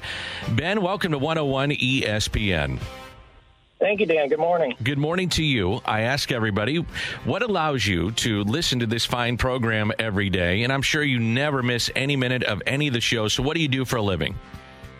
I am an attorney. You're an attorney. Okay. Have you been listening to what we've been talking about with the Rams? I have been. I've been listening, following that for years. I've loved the ramp up in coverage of late, and the article that dropped yesterday on ESPN, I've been loving every second of it. What do you think is going to happen from your lawyer mind? Well, it's a little bit outside my professional wheelhouse, but it feels like St. Louis has everything going in their favor right now. I just hope it stays that way. Absolutely. Okay, let's do it. Let's beat Randy. On this day in 2011, the Cardinals won their 11th championship in franchise history. Who was the winning pitcher in Game 7? Was it Lance Lynn, Jason Mott, or Chris Carpenter? Chris Carpenter. Happy 46th birthday to former Cardinal pitcher Braden Looper. Looper had 2 stints with the Birds. First in 1998, second 06 through 08. Which team did he play for after the Cardinals the second time? His final team in Major League Baseball. Was it the Brewers, the Marlins, or the Mets? Marlins. On this day in 1995, the Braves won their 3rd World Series title, defeating which team? The Blue Jays, the Yankees, or the Indians? Indians. On this day, 1978, Hockey Hall of Famer Bobby Orr scored his last career goal. Which team was he playing for when he scored this goal? The Oilers, the Blackhawks, or the Bruins? Blackhawks. All right. Ben, nicely done. Let's bring in Randy to the studios of 101 ESPN. Many times, Ben, Randy will go out into the hallway, and usually this time in the morning, many of our bosses are strolling the halls of the hallway, and so Randy is buttering them up. So it's tough to get him back here in the studio, but we've been able to gather Randy and bring him back in. Randall? I was visiting with the great Mike Ryder. We were talking about how this sort of weather makes me realize that I could never live in Seattle. Understood. Say good morning to Ben. Hi, Ben. Good morning. How you doing? Doing great, Randy. How are you? Doing well. Thanks for listening. Thanks for playing. Thank you, Randy. Now, on this date in 2011, Randall, Cardinals won their 11th championship in franchise history. Yes. Who was the winning pitcher of Game 7? Chris Carpenter. Are you going to give the line? Normally you go, whoa, Chris Carpenter went in and then he did this and then he, No, I'm not going to do that. But he went more than 5. Well, that's a good little nugget. Yeah. A lot of guys, wouldn't say that. Because you could say, well, he came in relief and the official score gave it to him. Yeah. Okay. Jason Mott got the save. Alan Craig caught the winning the last ball. Right? That's correct. In left field. Fly ball to left. Happy 46th birthday to former Cardinal pitcher Braden Looper. Looper had 2 stints with the Birds. First was in 98. Second, 06 through 08. Now, listen to the question. Yes. Which team did he play for after the Cardinals' second time, his final team in Major League Baseball? Okay, so he was with the Marlins. We traded him in the Renteria trade in 2000. And so he left after 06 again? After 08. Oh, after 08. Okay, so we got him from the Marlins. Where did he wind up? I know you want a pitch clock in baseball. Yeah, I might need one here. I'm going to. Oh, you're going to lifeline it, aren't you? No, I'm not. I'm going to guess the Mets. Okay. This day in 1995, the Braves won their third World Series title, defeating which team? This date, 1995, they Correct. defeated the Cleveland Indians, who were really, really good that year. This day in 1978, Hockey Hall of Famer Bobby Orr scored his last career goal. Which team was he playing for when he scored this goal? Blues almost got him, but he decided to go to the Chicago Blackhawks. My, oh, my. Now, what do we have when we have a tie? We have a tiebreaker. So, both of you have gotten 3 out of 4. Okay? Ben, are you ready for the tiebreaker? I'll ask Randy to write down his answer, and then we'll get your answer as well, okay? Ready. Okay. How many total goals were scored in the 2019 Western Conference Finals between the Blues and the Shark? Okay. How many total goals? Let's see. Both teams? Yes, that would be total goals, both teams. Hold on here. Let me just do some quick math. Let's see. Hold on. Okay. Okay, I'm ready. Ben, are you ready to give us your answer, please? 41. Okay. Randall? Randall says 29, Dan. My goodness. Emily, ring the bell. The winner and new champion of the fight, Average Joe Listener. Brought to you by Optical Expressions, providing St. Louis with top quality eye care and eyewear since 1997. Ben, congratulations. You have defeated Randy. Randy, do you have any music that you play when someone beats you? No, I don't. All Ben does is win. Yeah, you'll be back tomorrow, Ben, but let's go through the answers. Ben, all he does is win, win, win. Just win, baby. I'm doing all of them for you, Randy. Okay. Just win, baby. Yeah, okay. Here we go. This date, 2011, Cardinals won in Game 7 against Texas. The winning pitcher that day was Chris Carpenter. Went six innings, gave up 6 hits, struck out 5, 2 earned. Happy 46th birthday to Braden Looper. Both got this wrong. The team that he went to and finished up his career with was Milwaukee. Went to the Brewers in 2009. This day in 95, Braves both got this right, won their championship over the Indians, and both got this right. It was Bobby Orr finishing up with the Chicago Blackhawks. The tiebreaker, how many total goals were scored in the 2019 Western Conference Finals between the Blues and the Sharks? It was 38. Ooh. So Ben had 41. He was closer to the total. Darn it. Yeah. Congratulations, Ben, and we'll connect again tomorrow about the same time, okay? Sounds great. Thank you. You got it. Good job, Ben. The new champion currently. Just win, baby. Wow, Randy, that stings a little bit for you, doesn't it? It stings dramatically. It really makes me feel bad. Coming up, we're going to visit with Jeremy Rutherford of The Athletic and talk about the Blues and Avalanche. We're right back to the Carricker and Smallman podcast on 101 ESPN. It's time for the Rutherford Report. Our lines are open. Anything you folks want to know about the fascinating world of pro hockey, here we go. All right, let's head to the Brown and Crouppen Celebrity Line, and our friend and Blues insider from The Athletic, Jeremy Rutherford, kind enough to join us. JR, good morning. How you doing? Good morning. Doing well. Just enjoy taking my son to school every morning, and you guys would have loved this. A couple minutes ago, you guys were doing the fight intro, and I got the 8-year-old son in the back seat yelling, "And Randy Carricker." That's great. And then he probably just said, "Oh, to hell with this guy," after I lost. That's exactly how he said it. Fortunately for you, he was out of the car when that happened, so he doesn't know that you lost today. He goes, "Man, that Carricker guy, Dad, is horse bleep." Hey, JR, we talked to John Kelly a few moments ago about the Blues' depth. And obviously, Ryan O'Reilly, we could argue, is their most important player. But over the course of the next 4 games, do you have confidence that they'll be able to get through because of their depth up front? Yeah, I do. The depth is definitely going to help. It's just not Ryan O'Reilly. And you can say, okay, well, Kyrie's scoring, Perron's scoring, all these guys are scoring. But, yeah, Ryan O'Reilly's right in the middle of a lot of that. And so, will it take a step back in terms of the offense and the cohesion up there? I think it could. They're going to have some lines that, at least that top one, that hasn't played much together.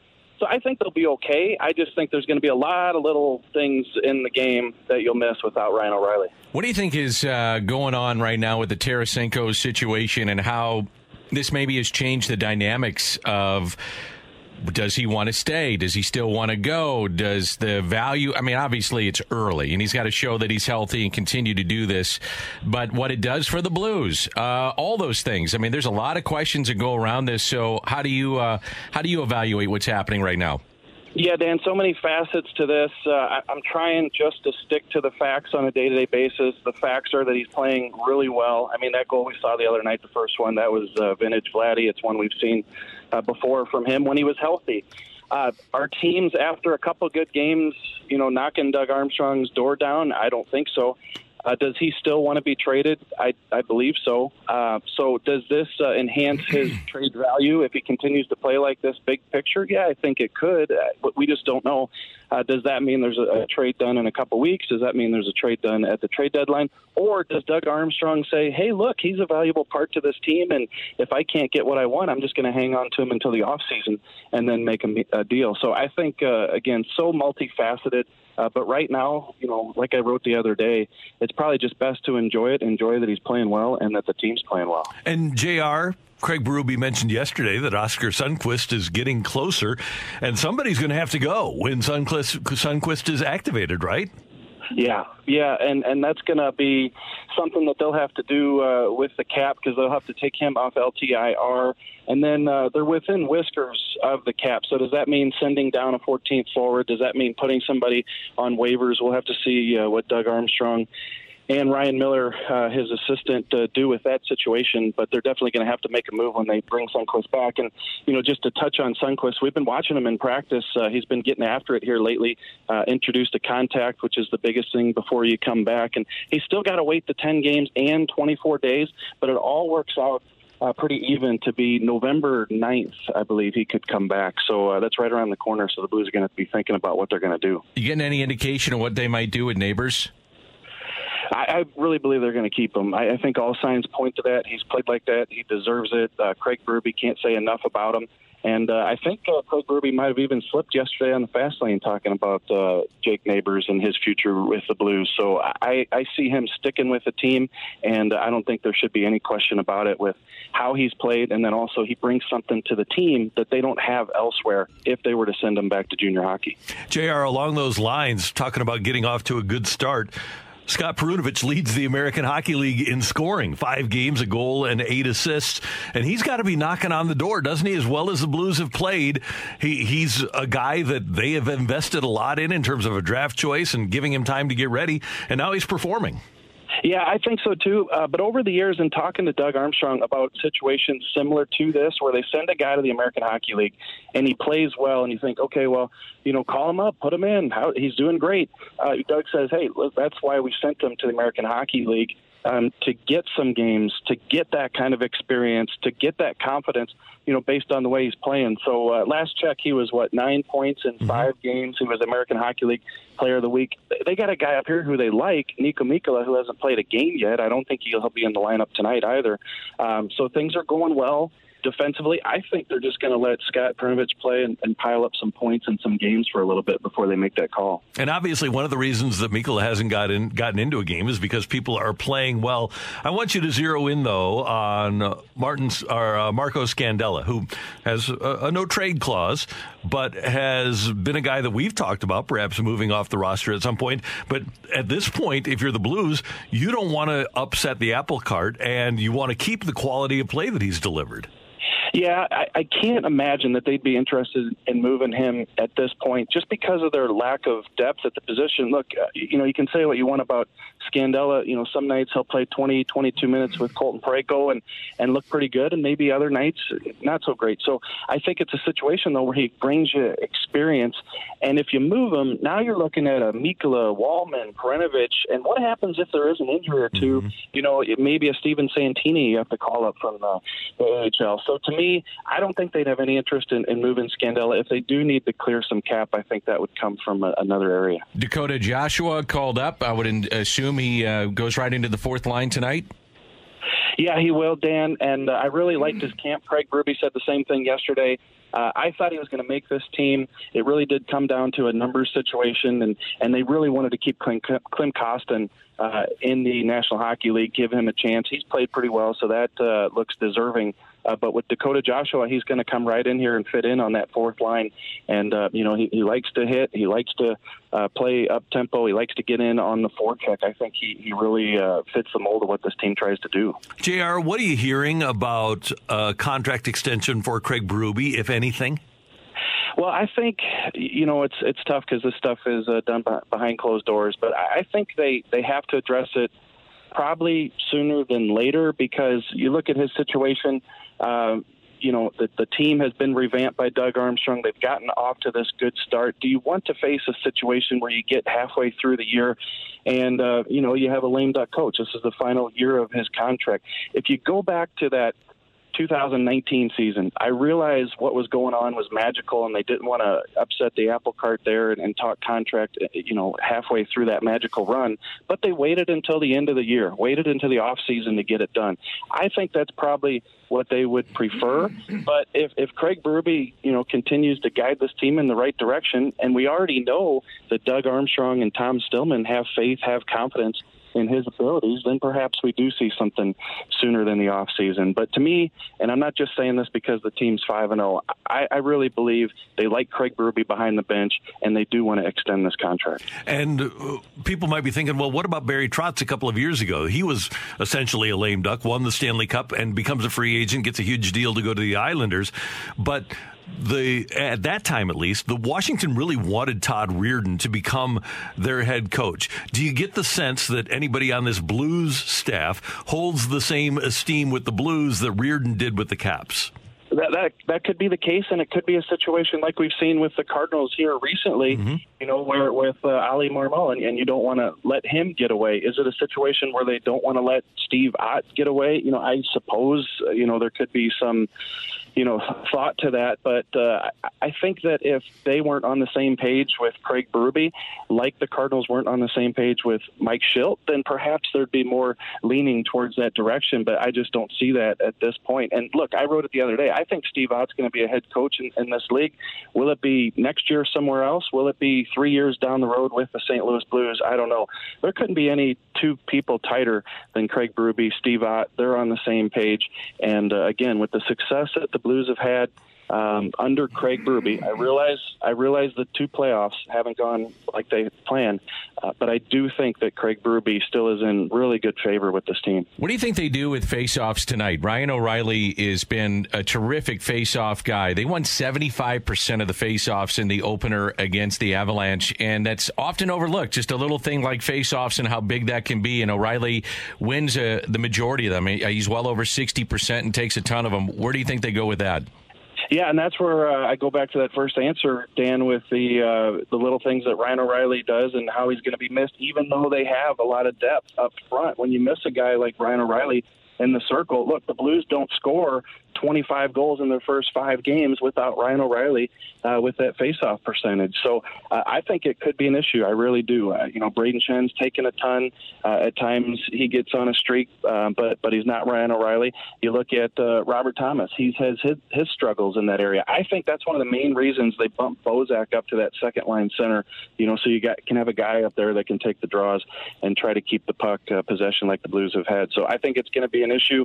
No team in the league can replace replace a Ryan O'Reilly in terms of faceoffs, but they're just going to have to do the best they can with the 4 or 5 games, cross your fingers, that he misses. Finally, JR, you two kids, yourself and Danny Mac, have covered a lot of sports together, being roughly the same age over the years. So how's it been having Danny Mac back at Enterprise Center? How about that? I turned on the TV the other day and thought it was like 2006 there. I want JR, though, to tell this story, which has been told before. I had JR back in way back when as a guest on a pregame, Randy. Mm-hmm. And we're on television, and JR's covering the team. And, I bring him in, and I said, okay, JR, what's going on with Doug Waite, Keith Kachuk, Larry Plo's thinking about doing this. And he did a great job. And JR, your family was very excited to see you on the television. So much so, I'll leave it at that, and you can take it from there. Well, when I came home from that road trip, I think we were in Nashville, Dan. I came home, and my wife had told me, you'll never believe what my mom did. And I said, what's that? She said, well, she couldn't find a VCR tape to record the pregame show with you and Dan. So she ended up taking some still pictures of the TV while we did the interview. And I kid you not, I went over to the in-laws' house a couple days later, and there it was, a stack of photos on the kitchen table. And I flipped through them like a deck of cards, and I just see our heads go back and forth, back and forth, back and forth as I'm flipping through the photos. Awesome. No closed captioning, though, on the bottom of the photo or anything like that. We're not sure what we were talking about, but that's a memory you'll never forget. That's great. Thanks for reminding me. No problem. JR, always good to talk to you. Thanks so much for the time. We do appreciate it. Yep. See you guys. See you, buddy. Jeremy Rutherford, our Blues insider from The Athletic on 101 ESPN. I do think that's going to be something to watch out for tonight, and I know that it's getting in the weeds a little bit, but face-off's so important, and O'Reilly's so good at that. They were, in the first game against the Avalanche, Randy, they won 21 of the 28 face-offs that they had against the Avalanche, with Ryan O'Reilly being right in the middle of many, many of those. So your first line on that night was Saad, you had Perron and O'Reilly, and now 2 of the 3 are off that line. So that's something to think about looking ahead to the hockey game tonight. It's a great point. The Blues, at this point, 6th in the league in face-off percentage, and 3rd in the Western Conference. They're at 53.2, and obviously Ryan O'Reilly is a big part of that. Coming up, St. Louis is causing some consternation for NFL owners. Seth Wickersham of ESPN.com wrote about it yesterday, and we're going to hear about what kind of problems St. Louis is causing for the NFL next on 101 ESPN. We're right back to the Carragher and Smallman podcast on 101 ESPN.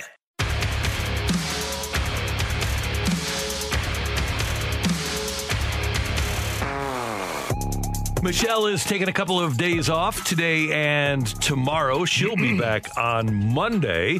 Coming up in about 10 minutes, we're going to talk to Dan Wallach, a great attorney who's going to provide us more information in terms of the intricacies of the St. Louis lawsuit against the NFL. Yesterday, Seth Wickersham of ESPN.com had a great, I think we can call it an expose, because the NFL owners certainly didn't want it out there. No. The details of their meeting in which they discussed the lawsuit by St. Louis against the NFL, and now the NFL is pushing back a little bit, and it seems like there is a civil war a-brewing because Stan Kroenke does not want to pay off the entire indemnification that he agreed to the morning of the move. How do you think Seth gets this insight? It's a Scorn owner. Is it an owner that puts his phone out there and starts recording what's going on? I mean, it's amazing the stuff that he gets out of these. He had, and it's not refuted once it gets out. It's not like people going, no, that didn't happen. Right. No. A 2019 conversation that Stan Kroenke was having on his phone on the patio of a restaurant in L.A., talking to Roger Goodell.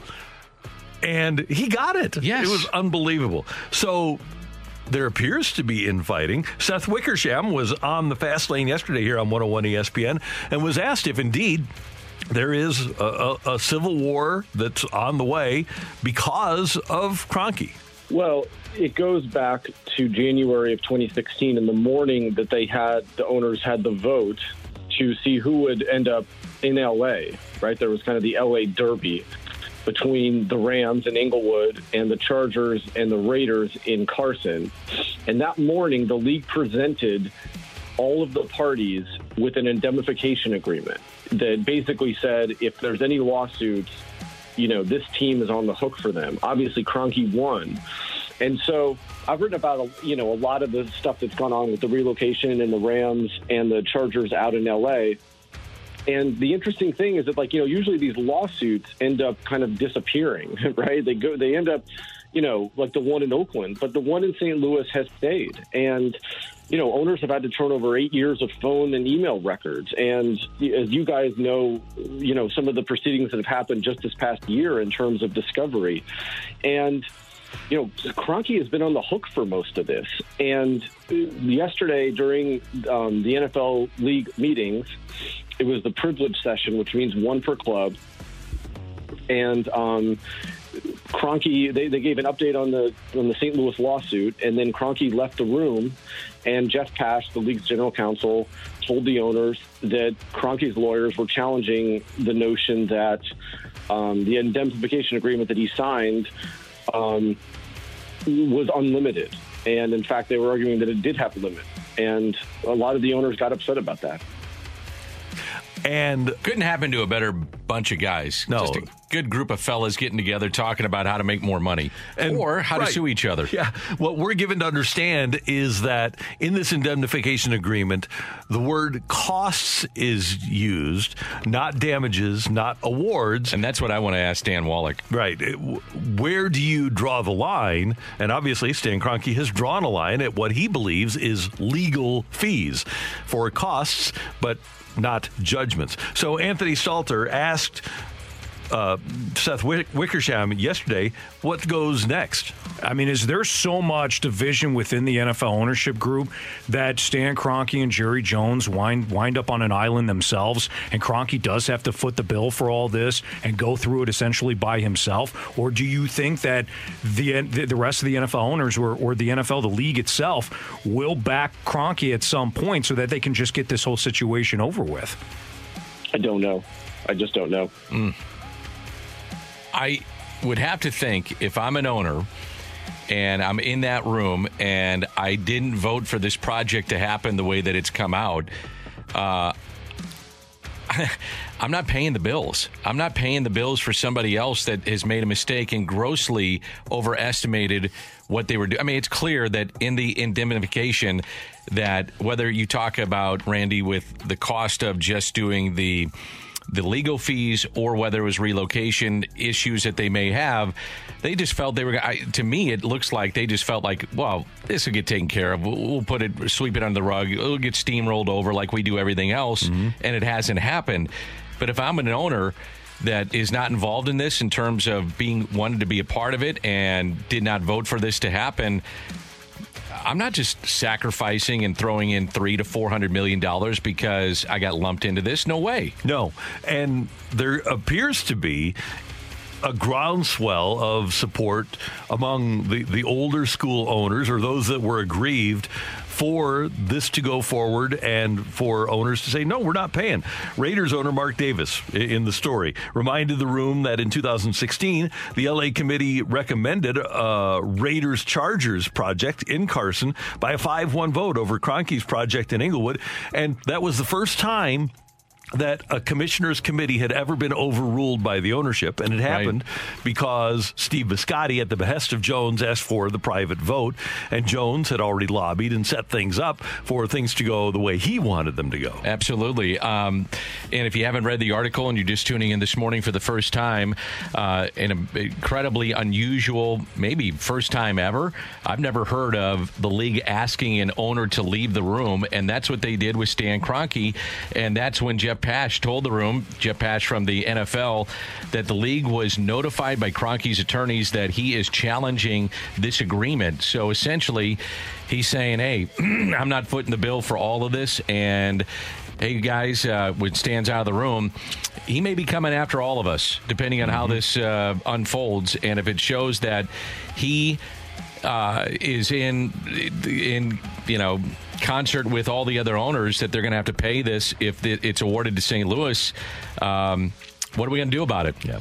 And guys are upset, and you can understand why. And one other note here. In the story, it says that Jerry Jones said that Kroenke offered a settlement to St. Louis in the billions of dollars.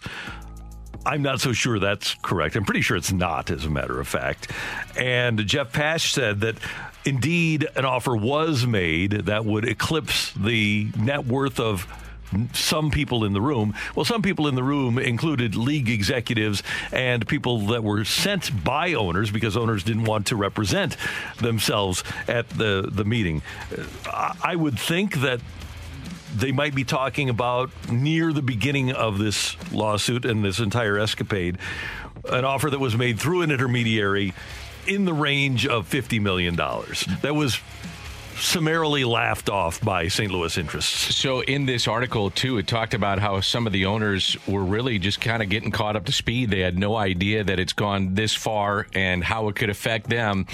And I am interested in, I don't think Mike Florio just throws out the idea of, hey, one of the things that's been talked about is giving St. Louis a franchise. Obviously, he's been fed that by someone high, I would assume. Would you agree? Yeah, absolutely, 100%. So if you're one of those owners and you're thinking, wait a minute, you're going to ask me to pay $300-400 million, but yet we can take care of this thing in other ways? I got to wonder if that's being talked about this morning. It's a high level of intrigue. And I do think, yes, that they're probably trying to think of any way to avoid paying what could range from $4 billion to $10 billion. You don't have that sort of discussion at an owners meeting, the first meeting that they've had since December 19th of December of 2019. You don't have that discussion unless you're really concerned that you're going to lose. I have it on good authority, Randy. I had sources too. There was a manual inside the owners' meetings, and they brought back Stan in, and when he opened it up, it said, "Dear Stan, salvation lie within." I just... Oh, man. Little Shawshank Redemption there. Yeah. The warden opens up the book. There's the rock hammer cut out. Dear warden, salvation lies within. I trust your sources. Trust them implicitly. I'm not completely convinced, but... understood. But... I hope. Wouldn't that be unbelievable? Yeah. Attorney Dan Wallach joins us. Dear Stan, salvation lies within. Your friends, the other owners. Attorney Dan Wallach will discuss this more with us next on 101 ESPN. We're right back to the Carriker and Smallman podcast on 101 ESPN.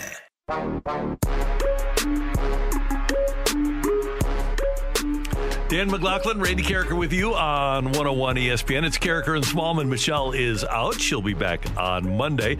We head now to the Brown and Crouppen Celebrity Line. And Daniel Wallach is an attorney, legal analyst for The Athletic. He is co-host of the Conduct Detrimental podcast. I had the pleasure of joining Dan and Dan Lust a couple of weeks ago on the Conduct Detrimental podcast, and they do a great job. Dan, first of all, thanks for taking some time with us this morning. How are you doing? I'm doing fine, Randy. I'm very happy to actually get you on the Randy Carriker show this time. I missed you on my last appearance. That's right. You had a nice week-long vacation. Yeah, and we appreciate you joining us last time and this time. I wanted to get, first of all, your main takeaways from the Seth Wickersham story yesterday at ESPN.com. Well, I think now an expansion franchise is going to be anticlimactic. Nothing is as exciting as what's been taking place in this relocation lawsuit over the last, 2 months. Talk about the greatest show on turf. This is the greatest show in court, or soon to be in court. I think this is a sign. I think this is obviously a strong signal that all of the owners are leery of dipping into their own pocket to pay damages here. That's what this big fight is all about.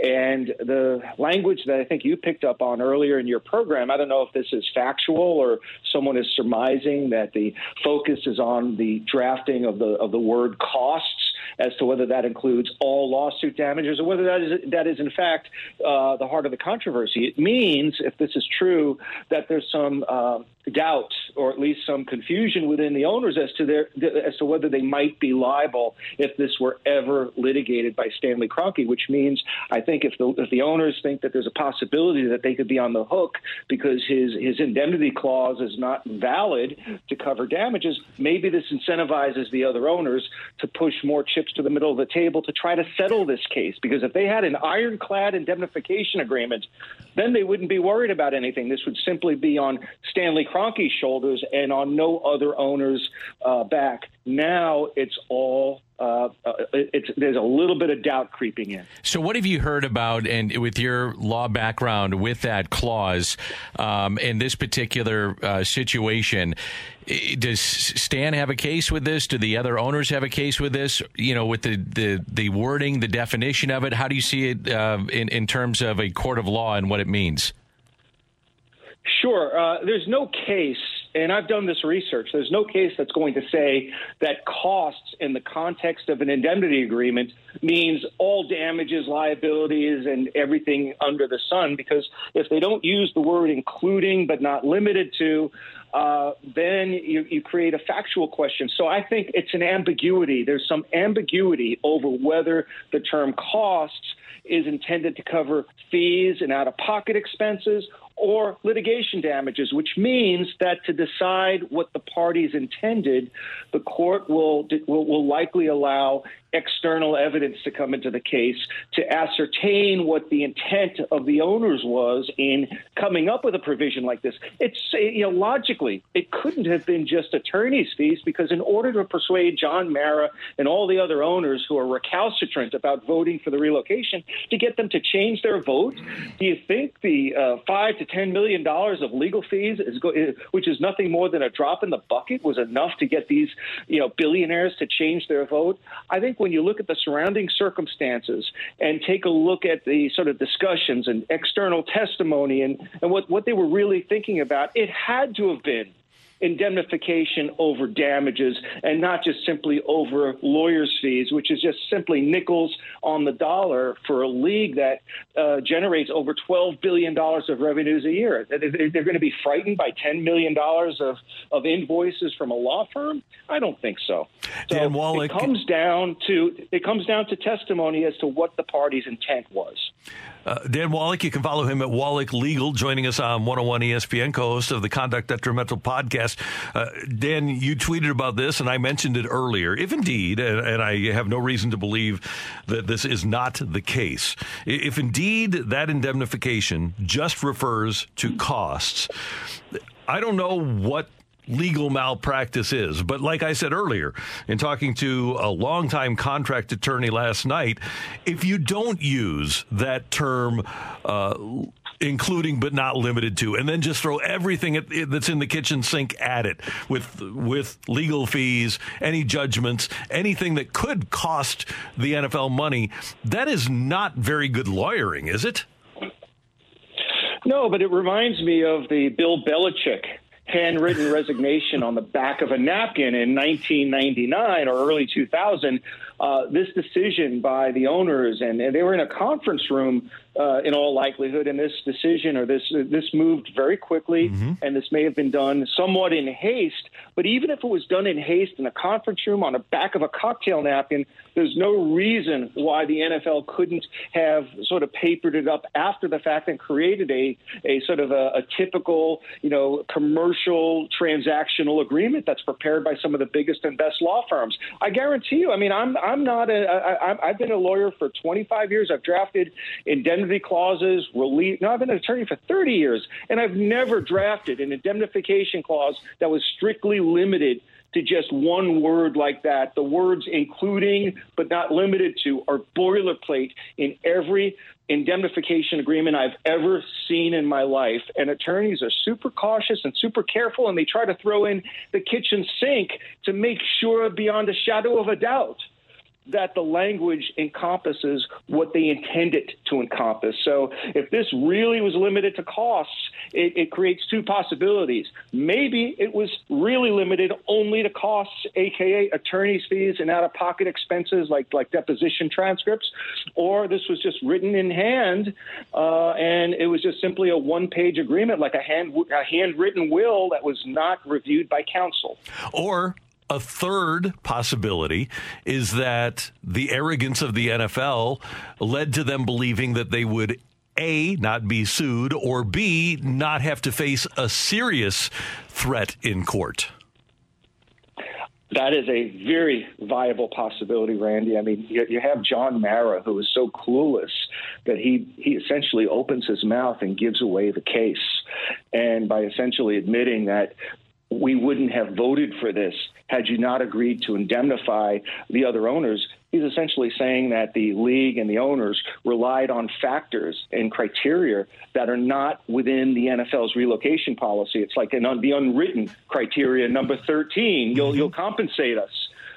It really creates a slam dunk argument for the city of St. Louis to highlight at the trial that the NFL did not follow its own guidelines, or that the factors that were within the relocation guidelines did not drive the decision. If I'm the city of St. Louis, the county, and the regional sports authority, I want to take John Mara's deposition. I want to highlight and get at some of the testimony or some of the quotes that were delivered in the Seth Wickersham article and take the depositions again of some of these owners, because you're allowed to take one deposition, but when new facts emerge, and I'm talking about typical federal court practice, you get one witness for 8 hours. You can't go a second time unless you have court approval or new facts emerge. And I think what transpired yesterday in that hotel conference room may be grounds for reopening some of these depositions, especially John Mara and Mark Davis, who might be able to help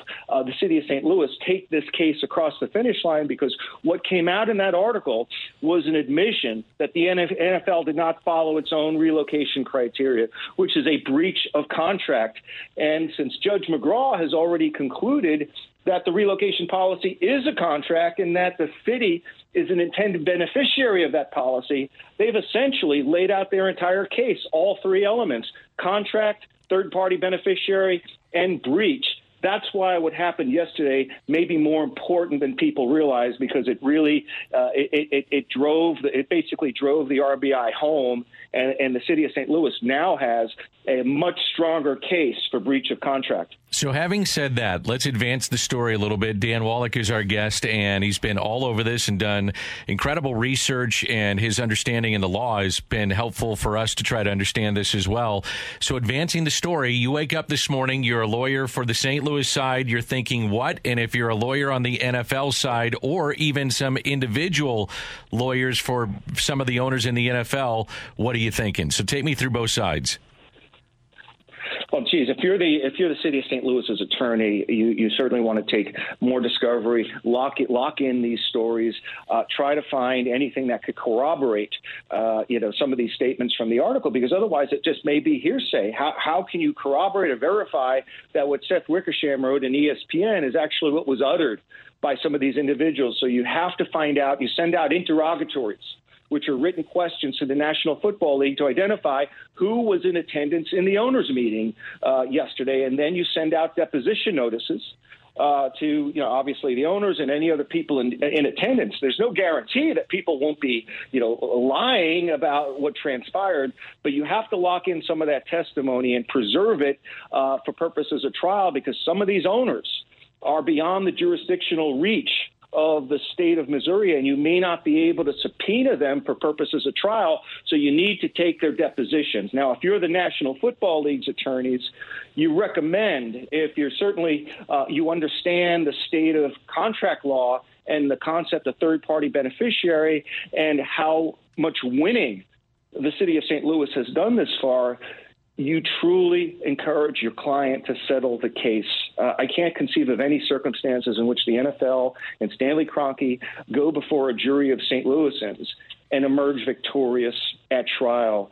The real questions here aren't whether St. Louis will prevail at trial in front of a jury, but how much will the damage award be, how much punitive damages will be awarded, and to what extent will that hold up on an appeal. And the danger, if you're an NFL outside counsel in talking to your client, you need to be able to convey to your client that the likelihood of a successful appeal reversing the jury verdict becomes much more difficult once the jury has rendered its verdict on factual issues, because when appeals courts look at jury verdicts and factual determinations, they accord significant deference to determinations made by a jury because the jurors are going to weigh the credibility of witnesses, and they're there they really have a front row seat. Appellate courts do not redecide or reweigh the evidence. The standard on appeal following a jury verdict is whether the weight of the evidence or viewing the evidence in the light most favorable to the prevailing party, whether that still creates a basis for the verdict that the jury reached. And I think when you look at the issue of third-party beneficiary and what was intended, the question of intent is going to be decided by a lot of external factual issues, not just simply the plain language in the relocation policy, but the history of how the cities and the U.S. Conference of Mayors played a critical role in consulting with and negotiating with the National Football League to create this joint statement of principles, which was incorporated into the NFL relocation policy. The cities across the country, all the home markets, had direct involvement in the creation of these relocation criteria. And if the jury makes a factual determination that the relocation policy was intended to benefit the cities and cities like St. Louis based upon consideration of all this external evidence, that's going to be a difficult thing for an appellate court to reverse on an appeal. The difficulty here for the city, though, is that the judge has already decided that the relocation policy is a contract and has decided on the basis of the plain language in the relocation policy that the city of St. Louis is an intended third-party beneficiary. So by reaching a pure question of law, there is a chance that the findings of the court could be reversed on appeal. But I think the saving grace here for the city of St. Louis is that the statement of principles between the U.S. Conference of Mayors and the National Football League was expressly incorporated within the relocation policy, and that shows a much greater intent by the league to benefit the cities in connection with this relocation policy. There are going to be a lot of appellate issues, but so much of it is bundled up in factual determinations by a jury, and factual determinations by juries are deferred to by courts as long as there's sufficient evidence presented to justify the verdict. So if I'm an NFL lawyer, I'm counseling my client, settle. If it means giving them a team, give them a team, but do not walk into that lion's den where you're facing $1 billion plus possibility of a damages verdict against 32 individuals that would be paid jointly and severally. That's a no-win situation, and that's a bet I would never make if I were an NFL owner unless I knew for sure I was going to be indemnified by Stanley Kroenke. Now there's that element of doubt, and once you have that element of doubt, folks like John Mara are not going to want to pick up the tab of 1/32 of a $3 billion verdict. They don't have that kind of money to write the check. Exactly. Dan Wallach, great analysis. Thanks so much for the time. We do appreciate it, and have a great day. Fantastic. Thanks for having me on, Randy. Thanks, Dan. You got it. Dan Wallach, and he is legal analyst for The Athletic on 101 ESPN. Coming up, you're killing me, Smalls. We're right back to the Carragher and Smallman podcast on 101 ESPN. And it is time for... You're killing me, Smalls. All right, Daniel, a couple of things that I want to reiterate here. Number one, with the consternation that St. Louis is causing the NFL, what happened in the NFL owners meeting on Tuesday is not a surprise to St. Louis interests. They have been waiting for years for this lawsuit to become real for owners because they know that NFL owners don't want to pay. And they figured that there would be, as I was told, that the knives would come out and that there would be a fight among NFL owners. So this isn't surprising for them? Not at all. And they aren't surprised, and they've been waiting for it. Yeah. So the fact that there is now public consternation, and Seth Wickersham got the information, not a surprise. The other thing that I want to reiterate, and I tweeted this last night, and I've been in touch with St. Louis interests very recently, there still has not been an offer proffered by the NFL or Stan Kroenke since right when this thing got going. An offer that was what I was told laughable was made through an intermediary. And since then, I can tell you definitively, the NFL has not made a settlement offer to anybody involved on the St. Louis side. So in that article, didn't it say that there was an offer? Jerry Jones claimed that. Okay, Jerry did. All right, so from the St. Louis side, they're saying no. By the way, Jeff Pash, their attorney, their legal counsel, said that as well. Yeah. Which, by the way, would be legal malpractice. If you're telling your clients that an offer was made and an offer has not been made, that, by definition, I believe, is legal malpractice. Wow. Yeah. So it gets more interesting as we go by the minute here, It's amazing. And it's going to happen quickly. I mean, you start getting into the holidays, and it always seems like things just move rapidly, and then, boom, you're in January. Right. Well, January's the day. Right. I mean, what is it, January 10th or 12th or whatever it is? And right now, the St. Louis side is working on pretrial motions. They'll be back in the courtroom in December to set things up for the lawsuit, which starts on January 10th. And at this point... Well, you'd have to think from now to that point, you're going to hear a lot about from other stuff leaking from other owners that are upset, and you're going to hear about potential settlements. And what does that mean? Has to be, right? Yeah, you would think so. But it's full speed ahead for St. Louis towards a trial. You're killing me, Smalls. Dan, with the Lakers missing LeBron James, they played the worst team in the NBA last night, the Oklahoma City Thunder. They were up 56-30. They were up by 26 in the second quarter, and the Lakers lost the game to the Thunder 123-115. I was watching a little bit of the highlights of that. Out of sync. I mean, simple things like inbound passes, things you could see off of ball screens, guys just missing open jumpers. I'm still not counting out the Lakers. I wouldn't, but man, they're old. How do they play until May and June with that roster? It's valid. I mean, it's a valid point with guys that have been injured here recently, too. Westbrook has not looked like a fit right now. No. Now, I think he will be, but you think about when he's been on the teams he's been on, he's been the primary focus, or earlier in his career, he was able to mesh with the big three that they had in Oklahoma City. You know, before it's just like, hey, man, take the ball and go. Put up 25 jumpers, go for it. But that's not the case right now. And I think he's still that guy. That's why I don't think that he can ever be the centerpiece for a championship team. It's too much about Russell. And he's great, but... And he shares the ball. He always has assists. He's always got a triple-double. Yeah. But he just doesn't seem to mesh well with other players. What if LeBron is on the floor, though? Then you got two guys that are trying to do that thing. And LeBron does it at a higher level. I think if he's on the floor, it's a different story. And you mentioned he didn't play last night, but because he controls things. He controls play, controls players, controls the team. It's just different when he's not on the floor. Yeah. And they have talent, clearly. Yeah, this is 3 years in a row now that LeBron's been hurt, too, at the age of 37. Yep. A lot of mileage, too, on that body. Yeah, there is. Dan, one of the guys that, as brutal as the NFL is, one of the guys that's really likable that I could be a fan of is J.J. Watt. And Adam Schefter reported yesterday that Watt is going to undergo surgery that will presumably end his season, shoulder surgery. And it's a real shame. Here he is with the Arizona Cardinals. They have a chance to do really good things. He's never been in a Super Bowl, and man, he's had so many injuries. Yep.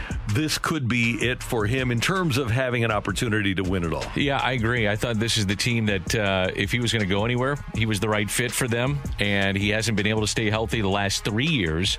So I'm with you. There are certain guys you really do pull for. I'd take the money out of the equation. They're just, you look at it from the outside, and again, you don't know everything that's going on behind the scenes. Could be a terrible teammate. Probably not. Look what he did for Houston. That's right. But just from the outside looking in, there are certain athletes that I do pull for. Yeah. And guys that I've covered, that I've been around the Cardinals or the Blues or other teams, and I just say, you know, it's a good person. Yeah. I understand he's making $100 million, but still, I like how he interacts with fans. I like how he interacts with the kids. I love the fact that he's signing autographs. I like the fact he's involved in the community. J.J. Watt has done all that stuff. Yeah, he's been great. Yep. That's your Killing Me, Smalls. Coming up next, we're going to cross things over towards the Danny Mac Show with BK on 101 ESPN. We're right back to the Carragher and Smallman podcast on 101 ESPN.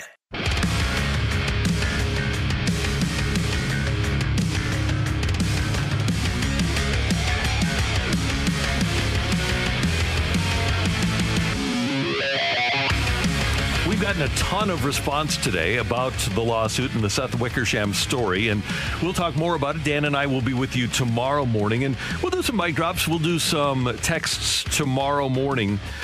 And Dan, I think one thing that we need to point out here is with the reporting of Seth Wickersham, which was incredible, the line of Jerry Jones that Kroenke had offered billions of dollars as a settlement to St. Louis. One of the reasons that St. Louis has Jerry Jones in the crosshairs here for fraud is that he has a tendency to lie. Yeah.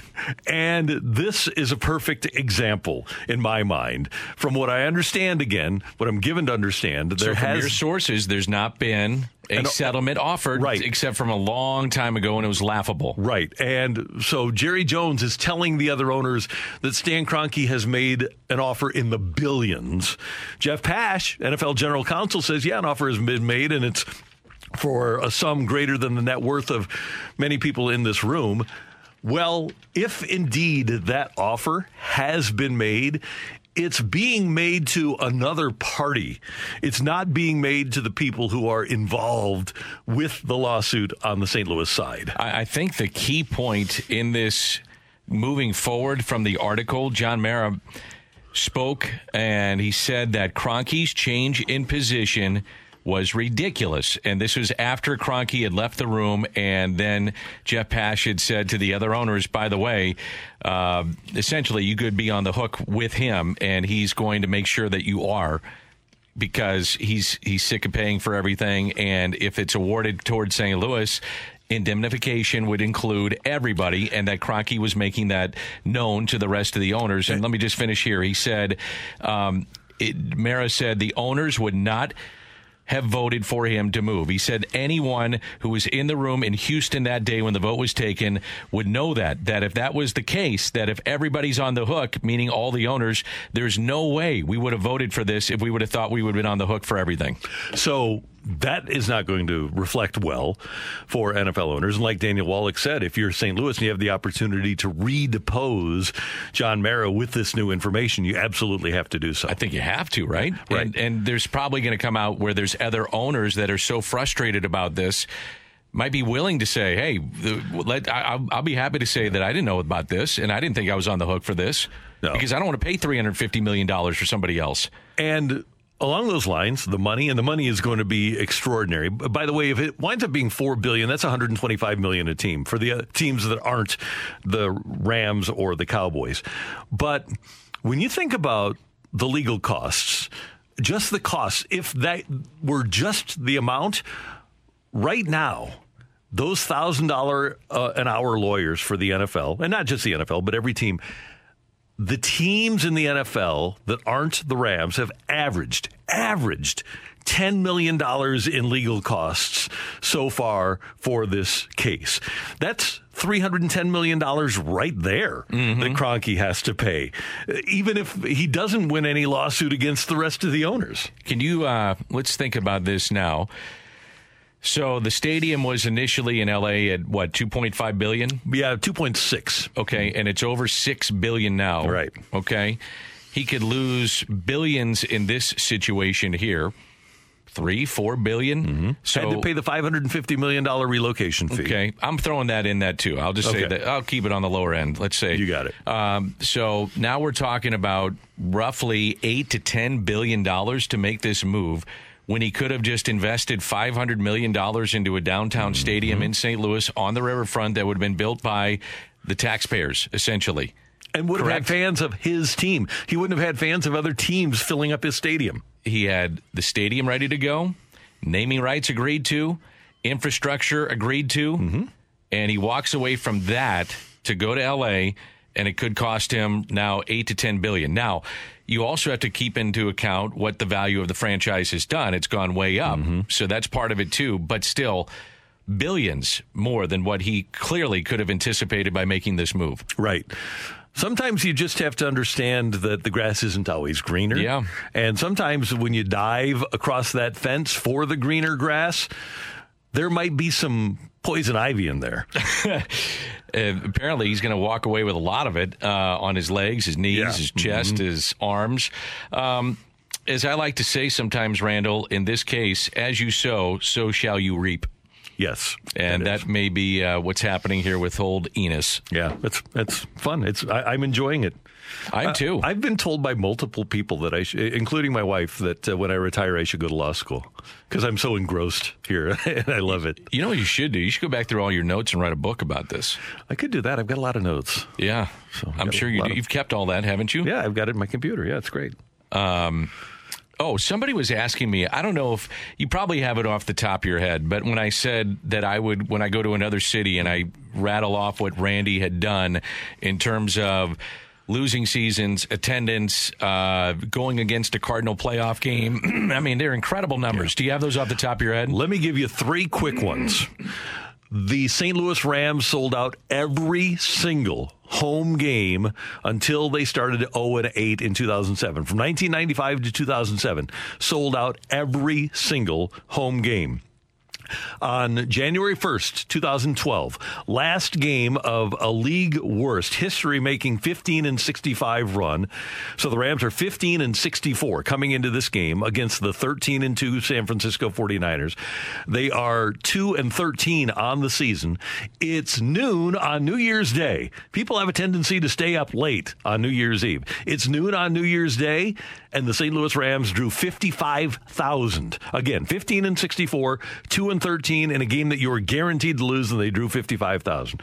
And the other one, Dan, that I think is fun, is that between 1995 and 2015, the years that the Rams were in St. Louis, they played on the same date at home as the St. Louis Cardinals 21 times. Now, the Rams said in their relocation agreement that St. Louis only cared about the Cardinals. They didn't care about the Rams. Guess how many times out of those 21 the Rams outdrew the Cardinals? This is according to the Rams media guide attendance figures. How many times do you think out of the 21 that the Rams outdrew the Cardinals? Maybe half? Half the time, maybe? Quarter of the time? And you're going against a lot of playoff games. You're going against, including Game 5 of the 2013 World Series. Every single time, 100% of the time, 21 out of 21, the Rams outdrew the Cardinals when they played in St. Louis on the same date, and there was only one time where they weren't head-to-head. The one time that they weren't head-to-head was Game 3 of the playoff series against the Mets in 2015, or maybe it was Game 1. I'm not sure. But a Sunday night Cardinals-Mets playoff game, and the Rams had played earlier that day, drew 66,000. It's amazing. It's phenomenal. It is. All right. I mean, it's a great sports town. They will support it. It's that simple. Yep. You have BK coming up to join you next. What do you got coming on the show? Daniel Descalso will be one of our guests. We're going to talk about a lot of Cardinals in the Arizona Fall League that are having success. We'll get into that and talk about Game 2 of the World Series that went to Houston last night. Thank you. This was fun. We'll do it again tomorrow morning. You do a great job, Randall. See you tomorrow. Thank you. Emily Butcher, thank you. Thank you. To our producer and engineer, Emily. For all of us, thanks for tuning in, texting in, and being part of this show. Till tomorrow morning at 7. Have a great day, St. Louis. That was the Carricker and Smallman podcast on 101 ESPN. Hi, this is Chris Howard, host of Plugged In with Chris Howard.